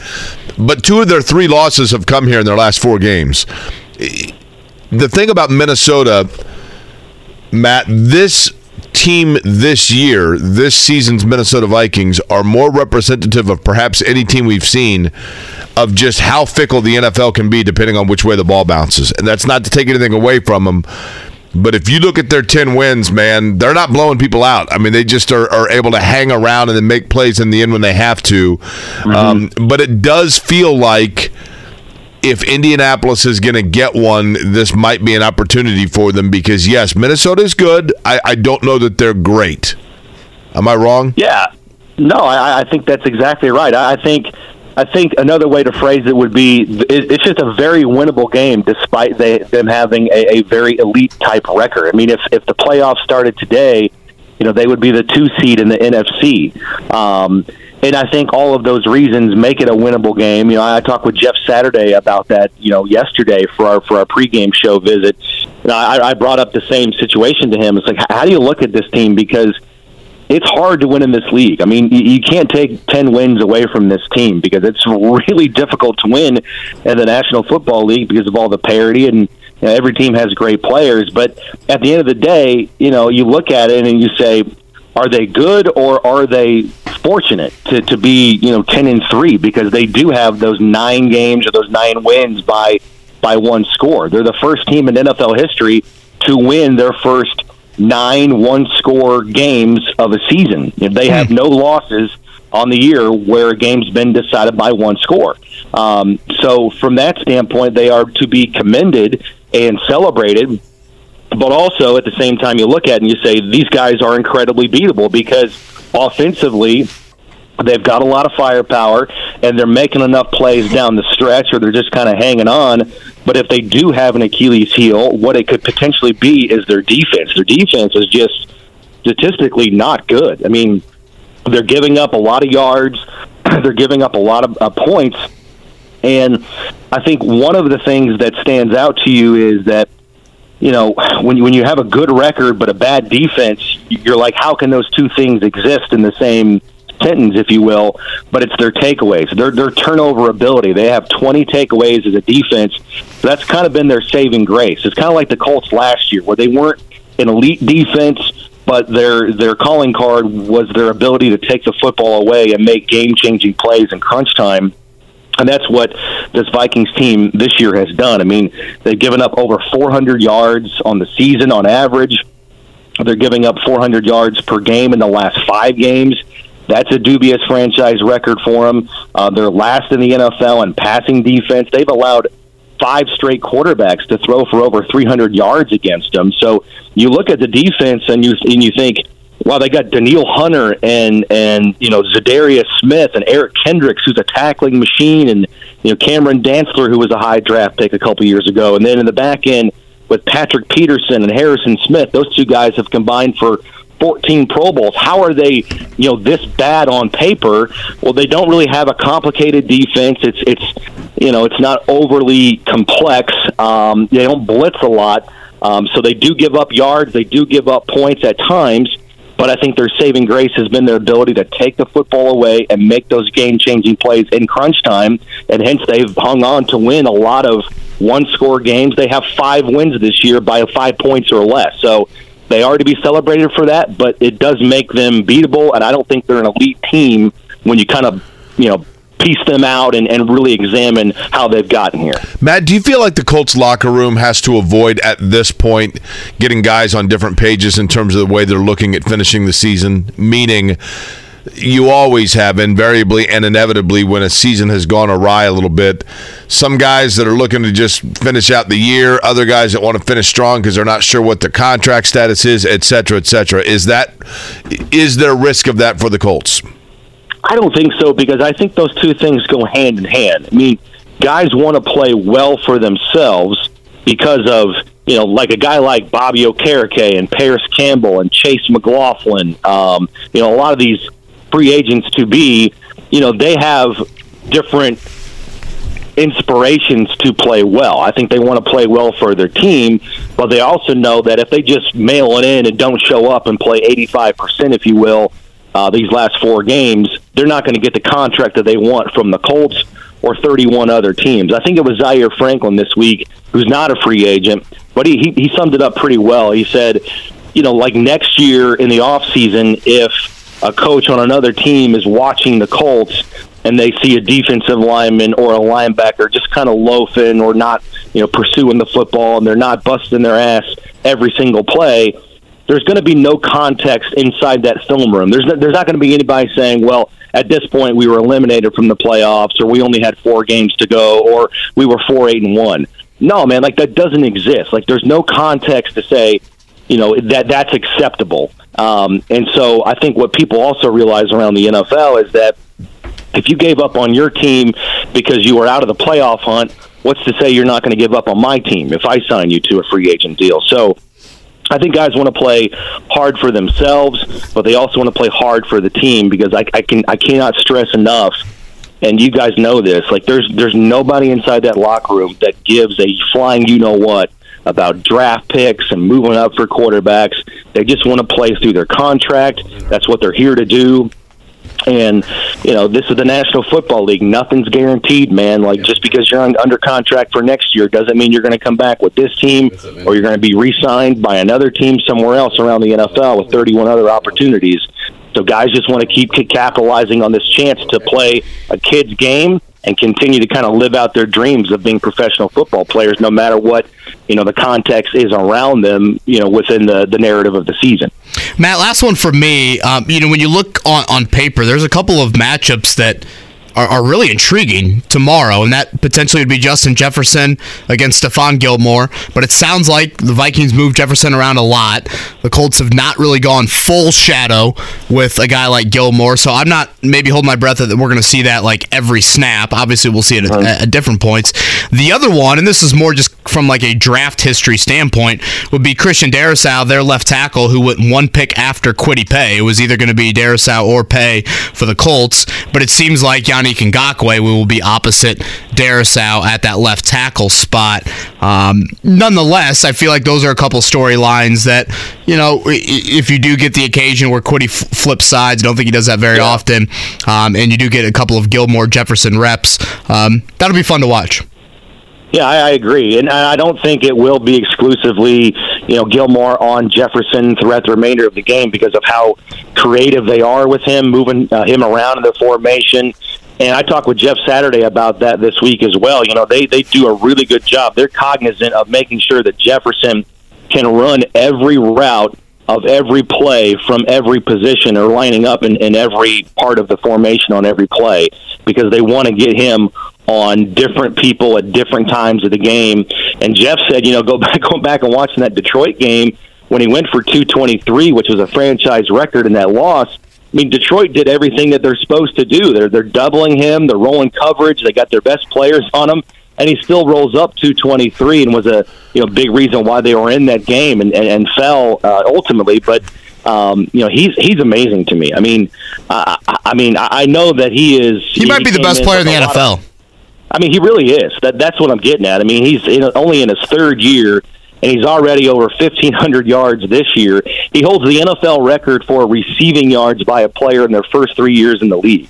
I mean, that's incredible to me. He's got over 4,500 yards already, and he's not even through 3 years. I mean, he could break the NFL's all-time receiving record for yards in a season this year. I mean, he's on pace to flirt with it. So he really is incredible. And so, yeah, you're going to see Gilmore on him, but I think with the way that the Vikings use him, and they're, again, cognizant of where they're lining him up, that you can't afford to have one player. They're going to make sure one player is not going to be lined up on him all game long. And also, too, the storyline within that is you're probably not going to have Brandon Faison tomorrow. He's doubtful. Kenny Moore is not going to play. So you're going to have some different pieces in the Colts secondary that's going to have to do a good job of limiting his damage. And then with Kwity Paye, yeah, that's an interesting storyline, too, because we forget Kwity, he missed 5 games this year with that ankle. He's been in and out of the lineup, but he already has a career-high 5 sacks. And obviously, you sort of do you wonder what that could be, or what the potential there could be for him the remainder of the season. if he's fully healthy or what his numbers would be like if he didn't miss those games. But I think in a lot of ways this year, with quarterback hurries and quarterback pressures, he's really taken a nice step from year one to year number two. And I think we fall into the trap, and I'm guilty of it too, of just looking at the sack numbers and saying, well, he didn't reach double-digit sacks, so therefore it's not a good year from a defensive end edge pressure guy. So I think he has had some impactful moments, but he's really kind of looking to come on these last 4 games and finish out strong. Now that he's healthy, now that he's back in the lineup, he's already having a career year as far as sacks are concerned. I would love to see him lined up on Christian Darrisaw to kind of see where he is in terms of development with a guy, as you said, drafted in the first round, 1 pick after him, to see how he's lining up against some of these young defensive ends, or offensive tackles that he's going to see, for the next, hopefully, 7 or 8 years in the NFL. Matt Taylor will be on the call along with Joe Wright, who will be filling in for Rick Venturi, who is nursing back, feeling a little bit better, obviously, but not going to make the trip to Minnesota. So Joe Wright's Matt Taylor on the call, 1 o'clock tomorrow, again, not on Sunday, Colts and Vikings. Matt, enjoy the trip. Stay warm in Minnesota, all right? I appreciate you guys. Will do. Thanks, Matt. Thad Matta, the head coach of the Butler Bulldogs, is going to join us just about 10 minutes from now when we come back real quick as well. Adam Silver. Whether it's audiobooks or all-time greatest hits, long live listening to your favorites. Learn more about Kisqali Ribociclib 200 milligrams at KISQALI.com and talk to your doctor to see if Kisqali is right for you. Spend some time in Indianapolis. We'll find out what the NBA commissioner was doing when Danny Lopez of the Pacers joins us next. Kevin and Query, 93.5, 107.5 The Fan. Good old Andy Williams. Classic right here. I think he's from Iowa. I'm not certain, but I think that's correct. And probably a fitting song for our next topic, right? That is correct, because I was curious. Danny Lopez joins us right now on the Payless Liquors hotline. He, of course, the Vice President of External Affairs and Corporate Communications for the Pacers. And I was curious as to, it's not often that the NBA commissioner's just hanging out, checking out games. Obviously, he goes around, Adam Silver does, to different arenas. But Danny, it was pretty cool to me because I think he took in more than one game, did Adam Silver, and then I found out that there was kind of more to a backstory, and I thought, let's find out what's going on here. So school me, as the kids say, if you could, on what led the NBA brass to be here in Indianapolis over the last week. What's up, guys? Thanks for having me on. I appreciate it. I love the lead in music, although I would say it's the only thing I know about Iowa is that their corn sucks. So that's what I've been told. Blasphemy right there, Danny. So we did have Commissioner Silver here, and it's always good to have him. He loves coming here. Herb Simon is the longest tenured owner in the league, and so those guys are close. And I was talking to his guys while he was here, and he was just saying, they love coming here and always get the thrill out of being in this building, and it's just a different kind of environment. He's been coming certainly for the last several years, and one of the reasons he comes is because we do this big toy distribution deal each Christmas, and it really is an incredible partnership. It's something that was created because Herb has a long-standing friendship with a guy out in California, a guy named Stephen Berman, who is the co-founder and the president and CEO of Jack's Pacific Toys, which is a publicly traded toy company. And Stephen, just one year, as they were talking with Herb, said, how do we do something for the kids in Indiana? And we've got toys that we're willing to distribute if you all have a network of nonprofits that you can work through. And so for the last 13 years, we've been doing that. And it's just, guys, we do, and the Colts do, and the 11 do, all the teams around here. The Indians certainly do a ton for the community, but this is one where we just love doing it because you get to see the kids' faces up close. And a lot of these kids are kids that are just not going to get other toys for the holidays. You just know it. And so it's great for the parents, the families. It's awesome for the kids. We take the alums out to different cities around the state. I think we did 1,200 miles this year just driving around distributing toys. And then, Eddie White gets out, and it's just a fun time for everybody. And we celebrate it at one of the games in December, and so then the commissioner comes out to celebrate with us. Do you think of Eddie as more Santa or Elf? Yeah, he's a walking mascot. He's a human mascot. The mascot of Indianapolis, Eddie White.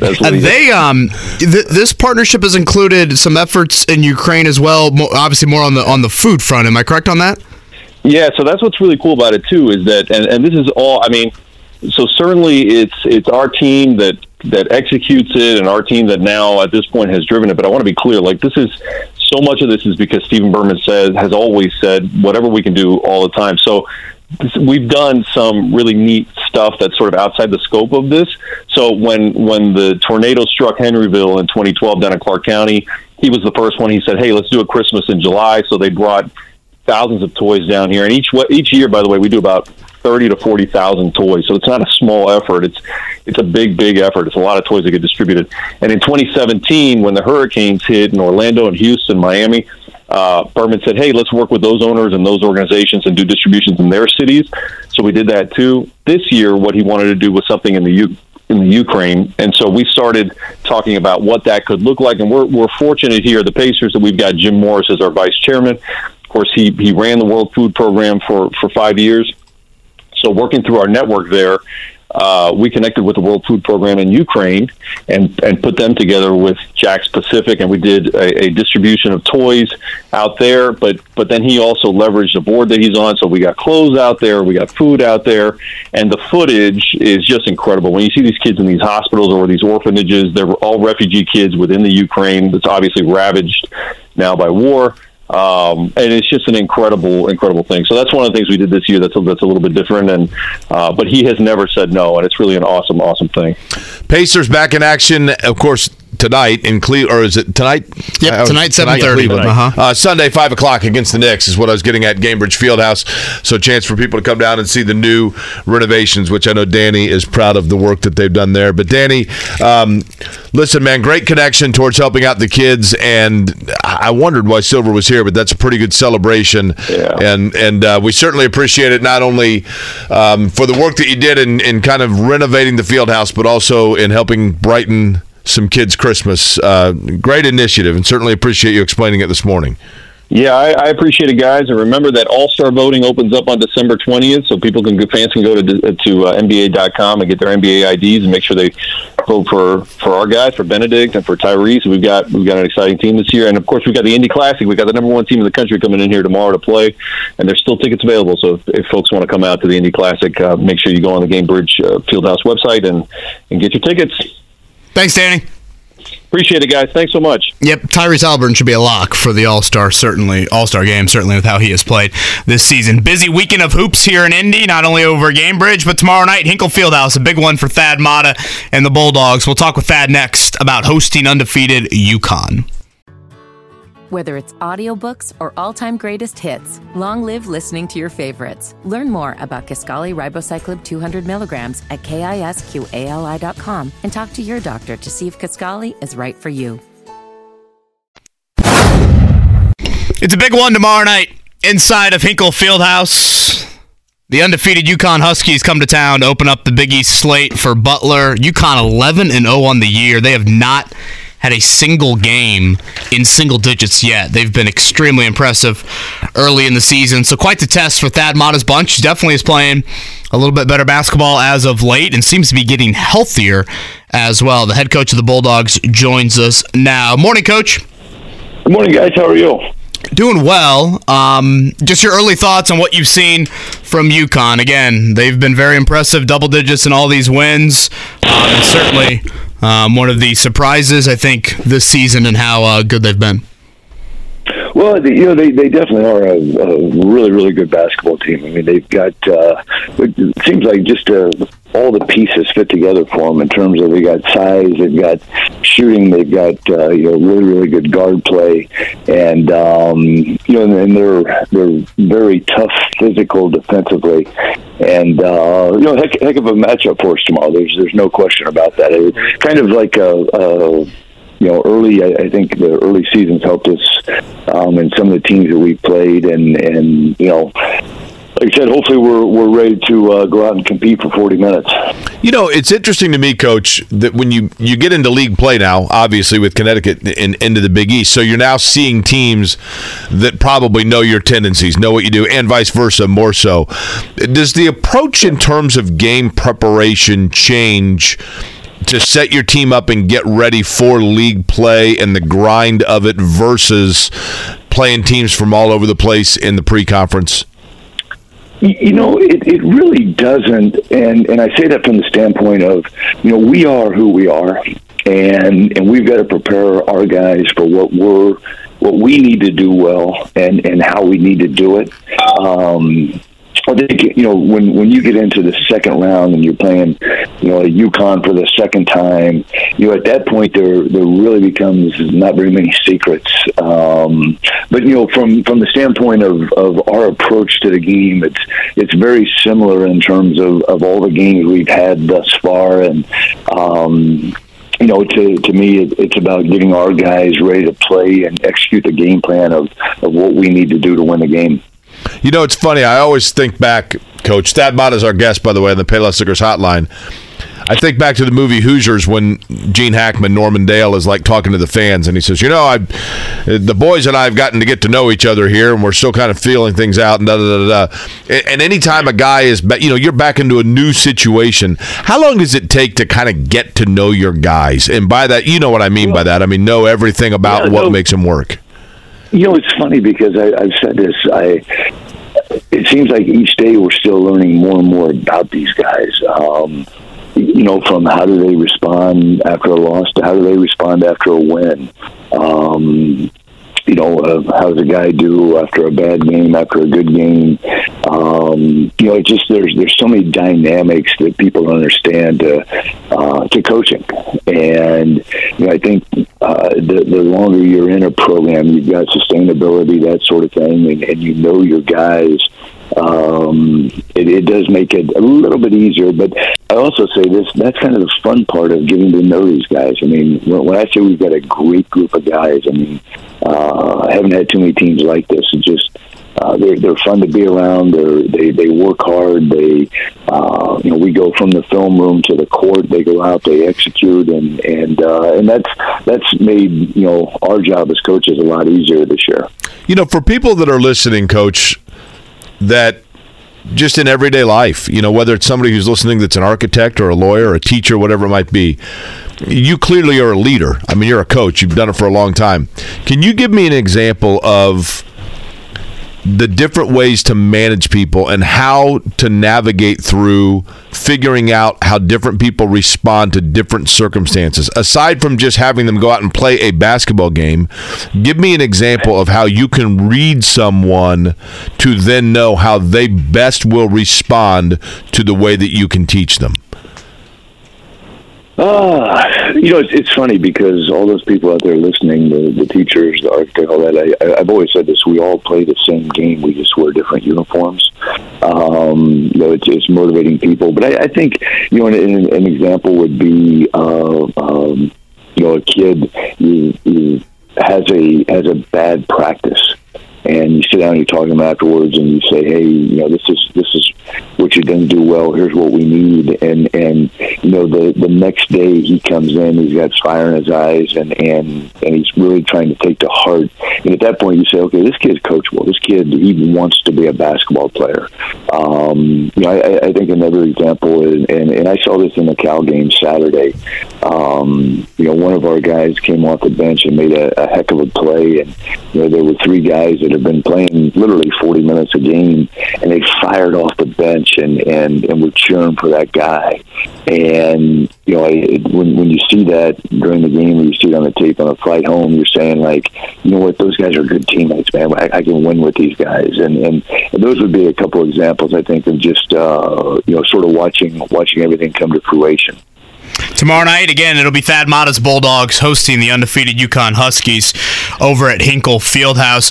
Coach, you've had a pretty short rotation here early in the season. I assume health has played a part in that. I guess, has it played a part in that? And are you guys getting a little bit healthier here as conference season unfolds? Yeah, health definitely played a factor in our short rotation. We are getting healthier. We actually, believe this or not, we've practiced the last 2 days. We haven't been able to practice for a month because of numbers and the thing is we can't get anybody hurt. We want to win the war, not the battle. And the guys have been tremendous. But we had 12 or 13 guys practicing yesterday, and for a couple of them it was the first time they'd been out there. So you guys know how it is. I know you both are stellar athletes. If you haven't done anything, that's right. Sure, that's right. If you haven't done anything for 5 months, just don't go out there and flip the switch. So we got to get some guys back in the fold and get them reps and get them in as close to game shape as we possibly can. But that just doesn't happen overnight. And but it did feel good to be able to give Eric Hunter or Manny Bates a little rest in practice. I think I peaked as an athlete for Joel Cornette and Thomas Jackson at Butler basketball camp. Actually, back in the day, it was, if I take 2 charges, can I go get Fun Dip at halftime from the snack bar? Again, Thad Matta with us here on the Payless Liquors hotline. Coach, I'm a big Notre Dame basketball fan, so I watched Notre Dame in the ACC, and when I saw Manny Bates' name pop up on your guys' radar, I'm thinking, oh boy, that's a good player, and that's kind of a body type that Butler, I'm not used to them having. What has Manny Bates meant to you guys, especially given just kind of the lack of health you've had in the front court? Yeah, well, Manny, it's funny because, knock on wood, and I am right now, he's been healthy for us this year, and I look at a guy like Manny, and number one, he's a college graduate. He's a very, very mature kid, and he's one of those guys that he's came to Butler University, and he's got something to prove. Things didn't go maybe as well as he wanted it to at NC State with all his. But he's also been a great teammate, a great leader for us. And when I recruited him, I told him, I said, Manny, nobody's followed Butler basketball closer than I have, and Butler hasn't had one like you. And just from his shot blocking and finishing around the rim, and he's able to step out and knock down jump shots.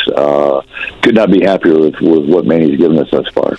You are 8-3 right now, Coach Thad Matta and the Butler Bulldogs. You mentioned NC State; that was one of the 3 losses, but in those 11 games, in which game did you learn the most about your team? Oh, boy. I tell you, that's a tough question because I learned I've learned something every game, to be honest with you. I think the biggest thing, and we've talked with our guys about this, we've shown that we can. I gotta be careful about how I say this, but we've learned that we can throw a punch. At the beginning, we really couldn't take one, and I think that was what the beauty of going to the Bahamas. We learned that we weren't as strong as we needed to be through adversity, and 36-34 with 13 minutes going second half against Tennessee, we had 3 turnovers in a row. Just things like that. I think that's the biggest thing. And as you go into league play, we're playing a top 5 team in the country tomorrow night. Like you better be able to take a punch and retaliate. And when I say punch, I mean things don't go well, but you still execute defensively. You're not making shots, but you're still getting stops. Things like that is what I'm learning about this team. We're getting better at it. He's dropping out again. I think, Coach, I could be wrong in this. Thad Matta is our guest. He's on the Payless Liquors hotline. Again, Butler in Connecticut this weekend. This is, I believe, your 19th season as a head coach. So I'm curious, in your opinion, have you been 19 different head coaches? Do you have to change the way you coach every year? You do. I think so. I think that's one thing that I've always done. There's certain guys out there that, hey, it's this way, and we're going to do this regardless because it's how I do it. And I've really tried to alter throughout my approach. And, even back early on at Ohio State, I mean, we were the king of one and dones back then. We were losing guys every year to the NBA, and we were constantly adjusting. I'll be honest with you. This is the team that we've coached thus far was not the team I thought we were going to have. Of all the injuries that we've had, I thought it was going to be a different team, but I will say this: I don't know if I've ever been happier as a coach of a group of guys that have bought into what we've asked them to do and sort of change positions and that sort of thing. And we got to keep building it. There's no question about that. Coach, last one for me, and again, Thad Matta with us here. Butler and UConn tomorrow night over at Hinkle. This Saturday in December, we're used to here locally the Crossroads Classic. That's kind of been the mainstay here in this December 16th calendar range over the years. Obviously, it's no longer. Purdue will be at Gainbridge Fieldhouse tomorrow. It seemed like Butler had some interest in the Crossroads Classic continuing. Butler had great success, frankly, in the Crossroads Classic. Do you foresee opportunities, and I know a lot of it is probably out of your control, down the road to play Indiana and or Purdue, whether it's home and homes or on a neutral floor?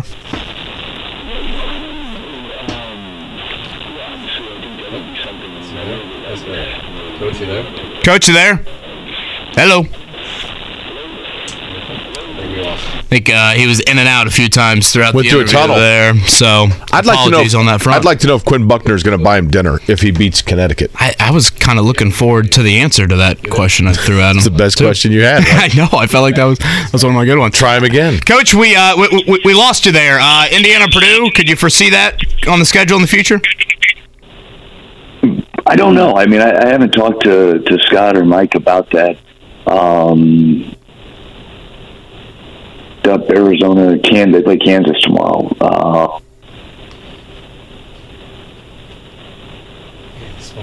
Yeah, I think we'll just let games. And so it's just definitely a different thing, but I don't know. We'll see what we can do with it. Well, Coach, good luck tomorrow night. Again, I think there are a few tickets still available, so for those looking for something to do tomorrow night, some Hinkle magic could be happening over there on 49th Street. So good luck tomorrow, Coach, and thanks as always. All right, guys. Thank you, man. Thad Matta right there on the Payless Liquors hotline. I think the goal is you hope UConn shoots like Coach's phone maybe there late in the interview. That's right. What do we say of the unbeatens left? You got Connecticut, you got Virginia, you got Mississippi State. I think there were 7 or 8 teams, Purdue. Right? Purdue, obviously. I'm trying to think who we're missing. There was another one up top that was obvious, but Houston lost, right, to Alabama? Houston did lose. I just always, and it's not because when I was a kid, it was because it was Indiana. I was always, there are 3 things that for whatever reason I've always followed and enjoyed following into my adulthood about sports. One is the last college unbeaten in basketball. Obviously, Kentucky and Gonzaga making a strong run with different teams in the last 10 years. One is the Heisman Trophy. I've always been fascinated by the Heisman, and the other is the Kentucky Derby. Those 3 things. Really? Yeah. I don't know. Didn't realize you were a big Derby guy. No matter where I am, I always stop to watch the Kentucky Derby. Yeah, I actually pulled out the phone at a wedding this year to dial up the Derby. I think part of what makes the Derby special, if you're from Indianapolis, and I think people in Louisville, I've always liked this. When I was in high school, some of my buddies went to Hanover when we went to college. And at Hanover College, literally like half the school is from Indianapolis and half the school is from Louisville. So I became buddies with a lot of people from Louisville. And then a lot of my buddies moved to Louisville after we got out of college. And I do think that people that are native of Louisville and people that are native of Indianapolis do have a mutual understanding and respect as to what the Derby and the 500 respectively mean to the groups. You know what I mean? Like, I get for people that live in Louisville and were born and raised there, and you got the Oaks the day before and then Derby weekend. I get what it means to those folks because having grown up here, I know what the 500 means to the culture here. And back home again, and then my old Kentucky home, all of it coming together. I just have a great respect for it. I just think it's a cool event. Hey, kind of the question I was asking Thad Matta there at the end about playing Indiana and or Purdue in the future. I am a little bummed, Jake, on this Friday that there is no Crossroads Classic tomorrow. It was an event I always look forward to. Totally. I thought it was a really fun event, and bringing the 4 fan bases. Certainly, you had more prominent ones than others. Not a lot of Notre Dame basketball fans in the building for the Crossroads Classic, but always enjoyed that doubleheader. And again, I fully understand why Indiana and Notre Dame in particular wanted to back out, and we played the Matt Painter clip a little bit earlier. I don't think it's a guarantee that necessarily Purdue's going to be in Gainbridge Fieldhouse on an annual basis like they are tomorrow evening. We'll see if that continues. And Indiana is playing a game tomorrow that's awesome for college basketball. I mean, you're getting 2 historic programs on campus venues, very prominent. This is why you say to these kids in college sports, hey, you're going to play in these atmospheres that you will never be able to replicate in the NBA. Right. And I think that's really, really cool. And so I hope for tomorrow it's a great game at Allen Fieldhouse. Kansas is not in session, though. Their students are home. So I don't know if that's advantage Indiana. Yeah, I think their students are gone. You'd think enough live within driving distance to be in the building, right? Yeah, I mean... Although 11 a.m. local time, that's early. Certainly KU is to... Lawrence is to Kansas City as Bloomington is to Indianapolis from a time standpoint, 55 minutes away. But, Kansas is such a big state, man. I mean, I had classmates from literally, 6-7 hours away that were Kansas in-state students because it's just a massive state. And, you get into western Kansas, middle of nowhere. I had a buddy of mine when I was at KU, Sean Hoog was his name, was from Emporia, Kansas. And we were in Emporia, Kansas, small town, middle of nowhere. And we passed, I might have told you guys this, we passed this mammoth house, biggest house I've ever seen. And I'm like, holy cow, man, like, this is in Emporia, Kansas. Who lives there? And he goes, well, those like things when, and of course now these are totally passe, but before cars had consoles with cup holders in them, there were little plastic things you could buy at the gas station that you would hook on the inside of your door well, like in the windowsill of your car for your can of Coke. The dude that invented them was from Emporia, Kansas, and made like $20 million. Look at that. Bought some massive house. And then here's my other Kansas fun fact for you guys. Hutchinson, Kansas, had underground salt mines. Got a great JUCO program, don't they? Hutch Junior College, yeah.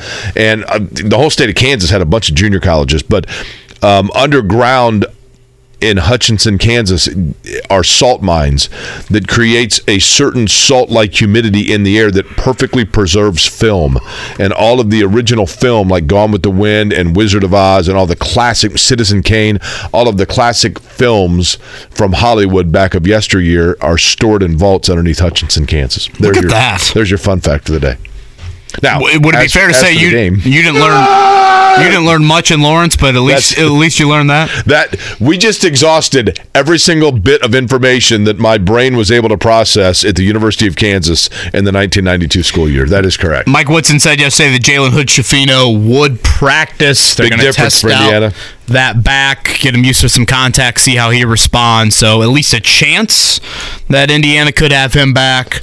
And it goes without saying how important his presence is after what happened, not only at Rutgers, but in Vegas as well. So big one for Indiana tomorrow. Again, a noon tip time from Allen Fieldhouse. All right, Freebie Friday on the pop quiz is coming up. Again, a pair. This is our final pair, right? Mark, final pair for this game, yeah. Ball State, Georgia Southern tickets for Wednesday at Worthen Arena. Speaking of Ball State, they'll be the leadoff tomorrow over Gainbridge Fieldhouse against Illinois State. I think that's a 3:30 tip there. So, like we've done all week long, that will be the giveaway on the pop quiz and a Jiffy Lube oil change coming your way on this Freebie Friday. Let's do a morning check down. The Morning Checkdown, brought to you by Ball State Basketball. Get your tickets at ballstatesports.com on 93.5 and 107.5 The Fan. In the association tonight, the Indiana Pacers in Cleveland taking on the Cavaliers. They are back at the Fieldhouse on Sunday for a 5 o'clock tip against the New York Knicks. Winners last night, just 4 games in the NBA. Miami over Houston, 111-108. It was Memphis all over Milwaukee, 142-101. The Pelicans beaten by the Jazz, 132-129. Jordan Clarkson, by the way, 39 in that game. And Phoenix over the Clippers, 111-95. A 3-game win streak snapped for the Clips. Again, this will be the first time the Pacers have played one of the best teams in the East this season. Cleveland currently 3rd place, a 7.5-point favorite over Indiana. Jake, last night, Thursday Night Football, the 49ers continue to impress. That is 7 straight. Brock Purdy gets another win, filling in for Jimmy Garoppolo, who's filling in for Trey Lance. No Deebo Samuel, but Christian McCaffrey and George Kittle were outstanding. 21-13, they beat the Seattle Seahawks. So I've said throughout the show, San Francisco defensive coordinator DeMeco Ryans needs to be on the interview list for the Colts here at the end of the season. And right now, it seems like a San Francisco team that is rising and a Seattle team that is faltering. You're not kidding about that. World Cup final is set. That game is going to be played when? Is it game or match? Which do we say? Sunday morning on the pitch, 10 a.m. start time. We've got the third place game tomorrow, Croatia and Morocco. Who are you pulling? Who are you going with? You give those picks at the end of the show. I think I'm going for MAR, right? How about this? That's the French 3-letter abbreviation that FIFA uses for Morocco. Over under of total goals scored in these two matches. I'll put it at 3.5. Which one are you taking? Over or under? You gotta cheer for goals. Over.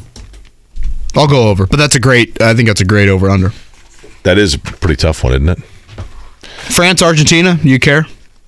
I'm going with France. I've been to France. I've not been to Argentina. I think yesterday you I want said the defending champs? Yeah, why not? I'll go with Argentina. French people were nice when I was there. I thought they were nice. Let's give Messi the World Cup there to kind of round out an incredible career. Colts news as they get ready again for the Vikings, 1 o'clock tomorrow. No Kenny Moore, no Mike Strawn. Brandon Faison, another corner.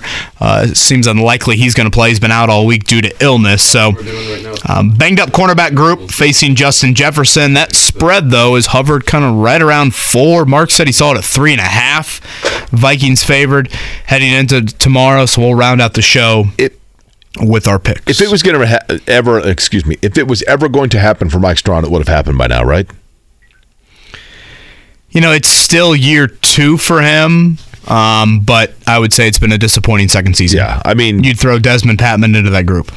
I feel like he showed out in training camp, and then that's like the last we've heard of him. The Drew Haddad All-Star, yes. He, he had his best game. Arguably, was probably the first game of his career. Yeah, and then nothing. Nothing from him. Pretty manageable pop quiz, by the way. Really? I think those are fighting words. Boy, nothing says Scotty. Well, it's a freebie Friday anyway, but nothing is just slap in the face at Scotty like Jake saying a manageable pop quiz. Well, Scotty's decked out in all Cincinnati Reds gear here, so there's got to be something related to the pop quiz that equates to a win. Scotty looks like the free agent that the Reds have signed. Oh, wait, they've signed nobody, so. No, good one, Mark. Yeah. 4 and 5. I think those are difficult ones, Jake. Well, certainly some hints can be done. You just hope on number 4 that somebody gets the right answer. Freebie Friday coming up here on the Pop Quiz. Whether it's audiobooks or all-time greatest hits, long live listening to your favorites. Learn more about Kisqali Ribociclib 200 milligrams at KISQALI.com and talk to your doctor to see if Kisqali is right for you. Whether it's audiobooks or all-time greatest hits, long live listening to your favorites. Learn more about Kisqali Ribociclib 200 milligrams at KISQALI.com and talk to your doctor to see if Kisqali is right for you.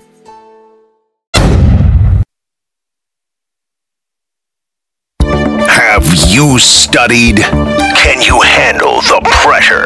Sharpen your pencils. It's time for the Pop Quiz with Kevin and Query. Brought to you by Jiffy Lube, Indiana's favorite oil change since 1985. Jake, when's the last time you've been to the Vogue?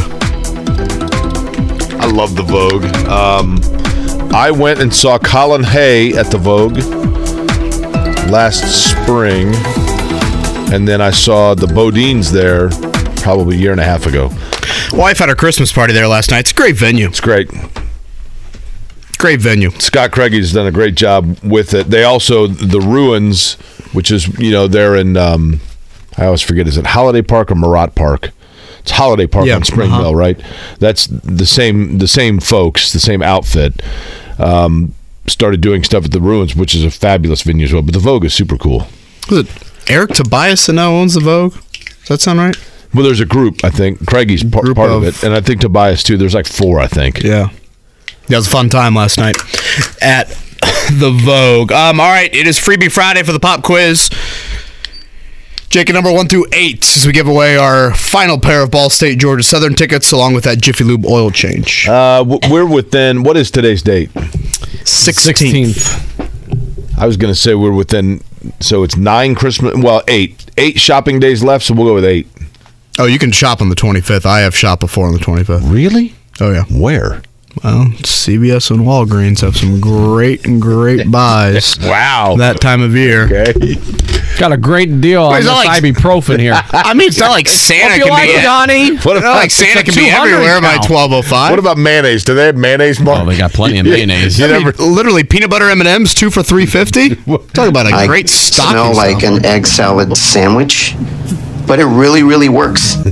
The gift that keeps on giving. What number did you go with? 8. Jeremy. Oh, he spoke in class today. Oh, Jeremy just left. That was awkward. Jeremy didn't like the mail conversation. Okay. Pick another number. Let's cut it in half. 4. Okay. Shane. What's up, Shane? Not much, gentlemen. How are you guys today? Shane, do you like your name? I like it. I do. We've had this conversation before about Alan Ladd, right? Yes, sir. Yeah. Shane, are you a Ball State fan, or are you just trying to test your knowledge today?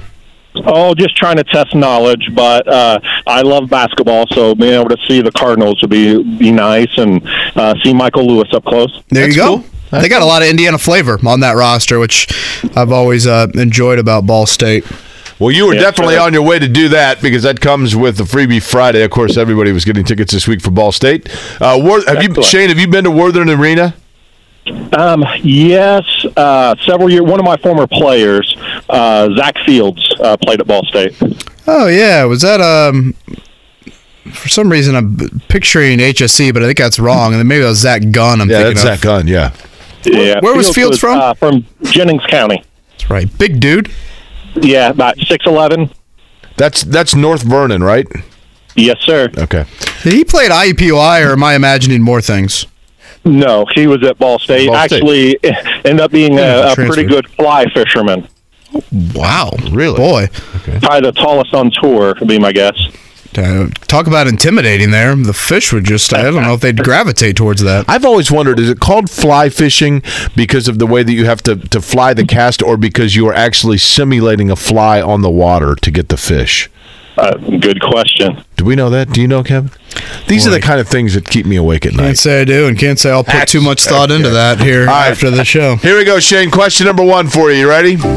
Yes, sir. All right, tomorrow up in the land of the Norse, it's going to be the Colts of the Vikings, 1 o'clock kick in Minnesota. Who leads the all-time series?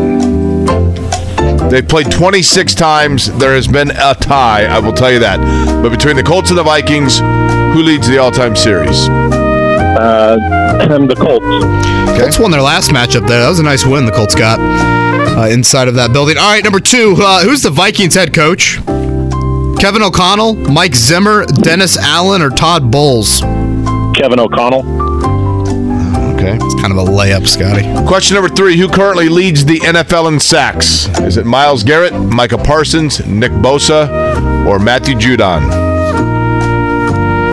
I didn't get to see San Francisco's last game, so I will. I'm going to say Judon. Okay. Number 4, it's not yet Christmas, and Memphis' Ja Morant has tied the Grizzlies' franchise record for most triple-doubles in a season. Last night, as he picked up number 3 in a Memphis win over the Bucks. Whose record of 3 triple-doubles in a season by a Grizzlies player did he tie? Pau Gasol, DeLon Wright, Mark Gasol, or Sharif Abdul-Rahim? I'll go with Sharif. All right, lastly, Shane. Happy 60th birthday to William the Refrigerator Perry, who played collegiately, Kevin, at? Auburn? Mark? Clemson. Thank you, Clemson, yes.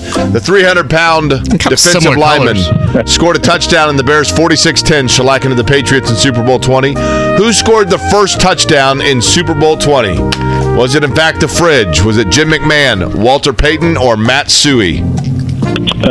Matt Suey. I'd love to see the Fridge just roll down that hill at a Clemson football game. Can we make that happen? He might have back in the day, right? And then 300 pounds these days. Do you know what isn't much? And then Pet the Rock. Do you know what Matsui's nickname was?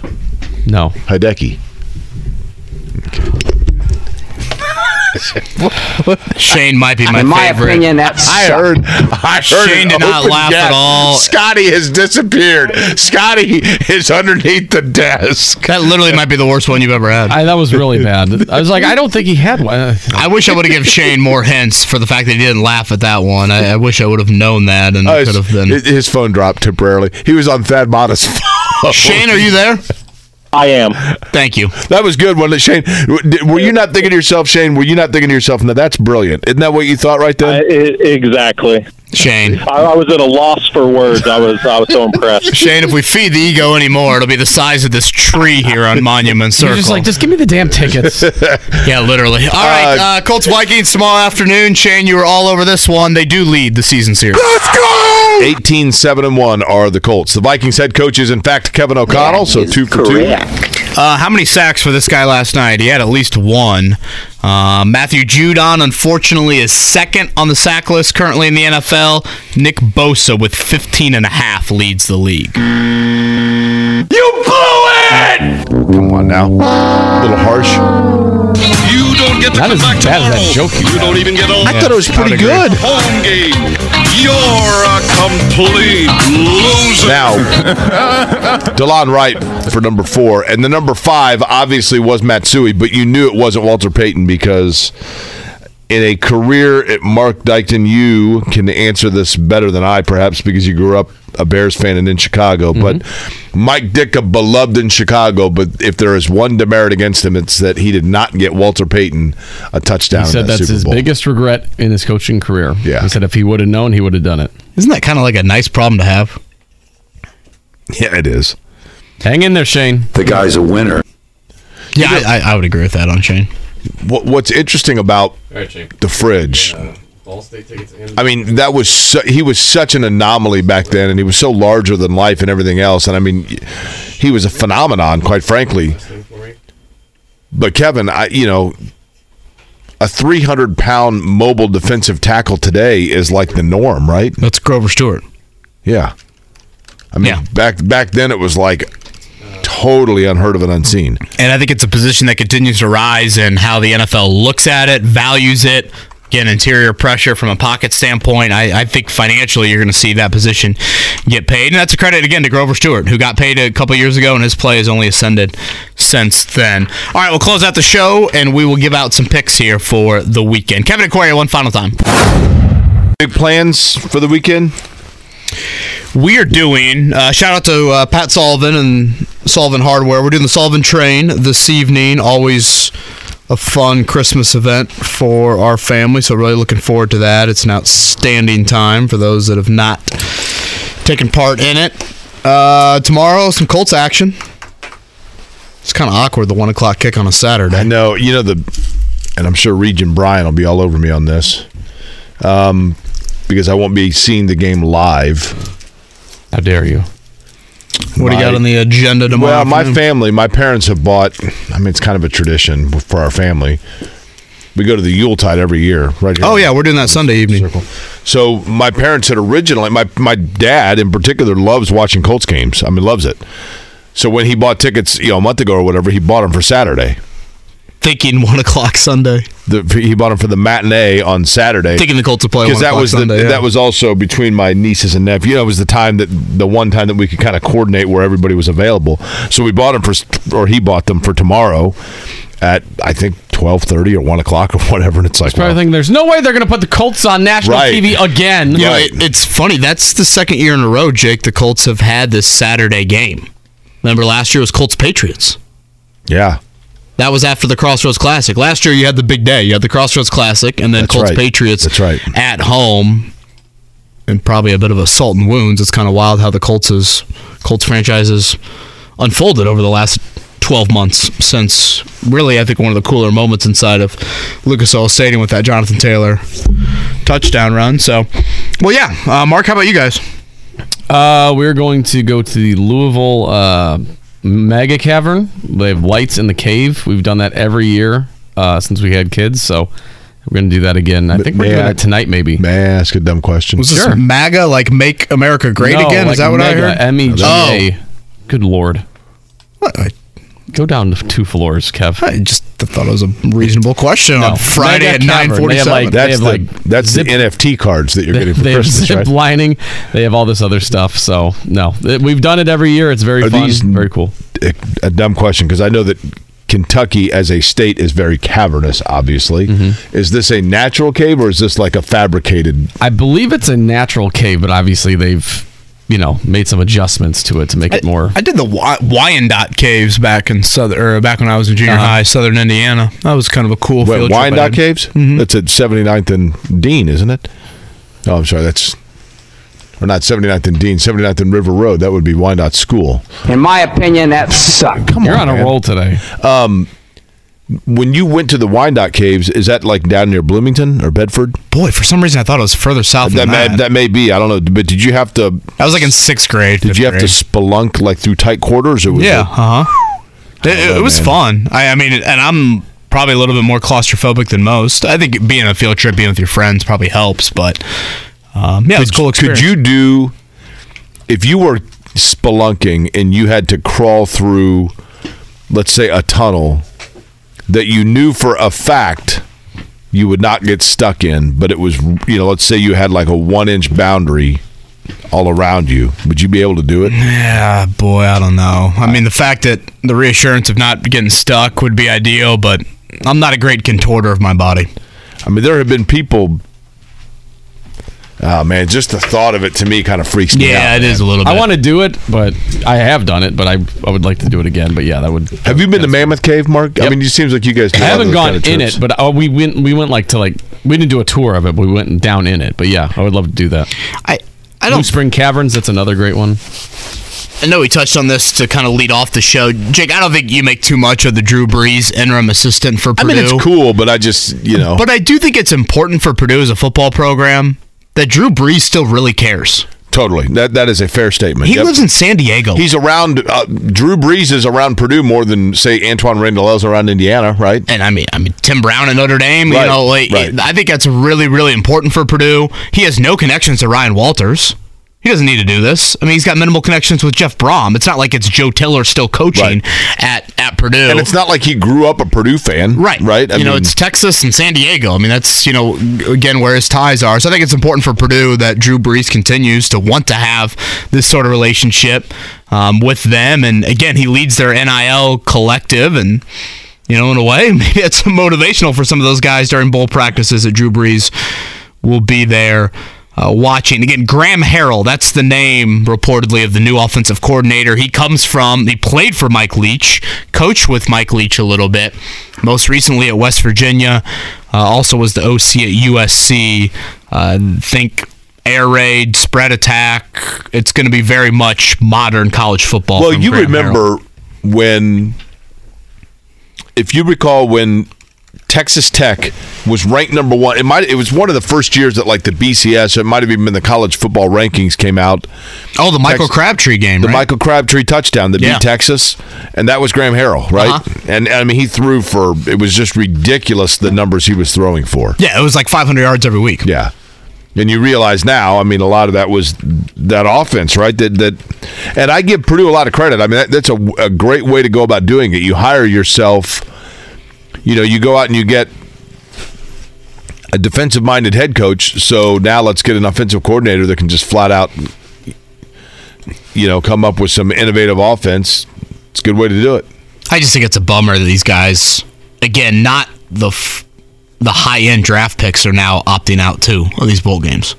Yeah, I mean, Notre Dame's got 2 opt-outs. It looks like they are... first-round picks. And I get Aiden O'Connell, obviously, he's been through hell, frankly, over the last few weeks. Totally understand that. The Payne Durham, the Charlie Jones front, Corey Trice, it's just a bummer that the enticement of a January bowl game against an SEC opponent has lost so much luster. And it's college football wide. I know we're singling out Purdue because they're in our own backyard, but just a bummer. It's a glorified spring game. I do understand. That's what your bowl game is. Kevin, I understand why Aiden O'Connell when I initially yesterday saw the headline, I was walking out of the building. Jimmy Cook was walking in yesterday, and I said, "Hey, did you just hear this Purdue news?" And he said, "About Drew Brees?" And I said, and he said, he told me that. And I said, "Oh, I hadn't seen that yet." But Aiden O'Connell, it said, is not participating in the bowl game to enter the draft. And so we both kind of stood there like, is he really going to get, he's probably a fringe draft player, right? Well, then, and I hadn't even thought about the passing of his brother, and then read more about it, and what I saw was that it was not that he was bypassing the bowl game for the draft. It was that, and I understand this, that, when Purdue was playing in the bucket game, he didn't have time to probably properly grieve after his brother's passing, and so just wanted to be around his family and take time away, and that's totally understandable. Totally understandable. Again, Purdue tomorrow night with Davidson. Their first game is the number 1 team in college basketball this season, so you get the lawyer matchup. Again, Davidson not, I think, at the level maybe we're used to out of them, 7-3 on the season, but still that'll be fun atmosphere. Butler, of course, hosting UConn. If you missed it, we had Thad Matta on earlier. That'll be up on the podcast. In Indiana, Kansas, the Jalen Hood-Shafino watch will certainly be very important. And Kansas, not super deep, not as big as Arizona, but still that environment will speak for itself. By the way, the Colts apparently worked out, rumor has it, Nathan Rourke, somebody was asking me, out of the CFL, played for the BC Lions, played collegiately for Ohio. Kevin, you would know better than I. How often or how routine is it? How normal is it that when guys become available, especially from leagues whose season has ended, that they get a look? Yeah. Basically what you do is you sign guys to future contracts coming up here over the next couple of weeks. So I think that can be a part of it. The Colts have had success, mainly in the Ryan Grigson era, with a guy like Jarrell Freeman. Enoch Muamba was another guy they signed from the CFL. So typically when the CFL season ends, you try and get a jump start on that. And again, Jake, it's in a small way, it's kind of one of these reminders that I have certainly not slammed the door shut on Chris Ballard still being here next season. He, by the way, was the winner, Nathan Rourke. He won the award for the top Canadian football player that's awarded each year in the NCAA. Do you know the name of that award? The John Cornish Trophy. Doesn't that sound like a dish? Yeah, it sounds like something on Thanksgiving you'd have. The Cornish Award. Did Aunt Sally bring the Cornish this year? I love it. I hope not. If it's like corn pudding, I love it, man. Absolutely love it. Should we give our picks? Colts-Vikings? Yeah, let's do it. Mark Dykton, you said it's fallen to 3.5? Fallen to 3.5. And the over-under, last I saw, was like 47. 47.5, I believe. So I don't know why the line is doing what it's doing.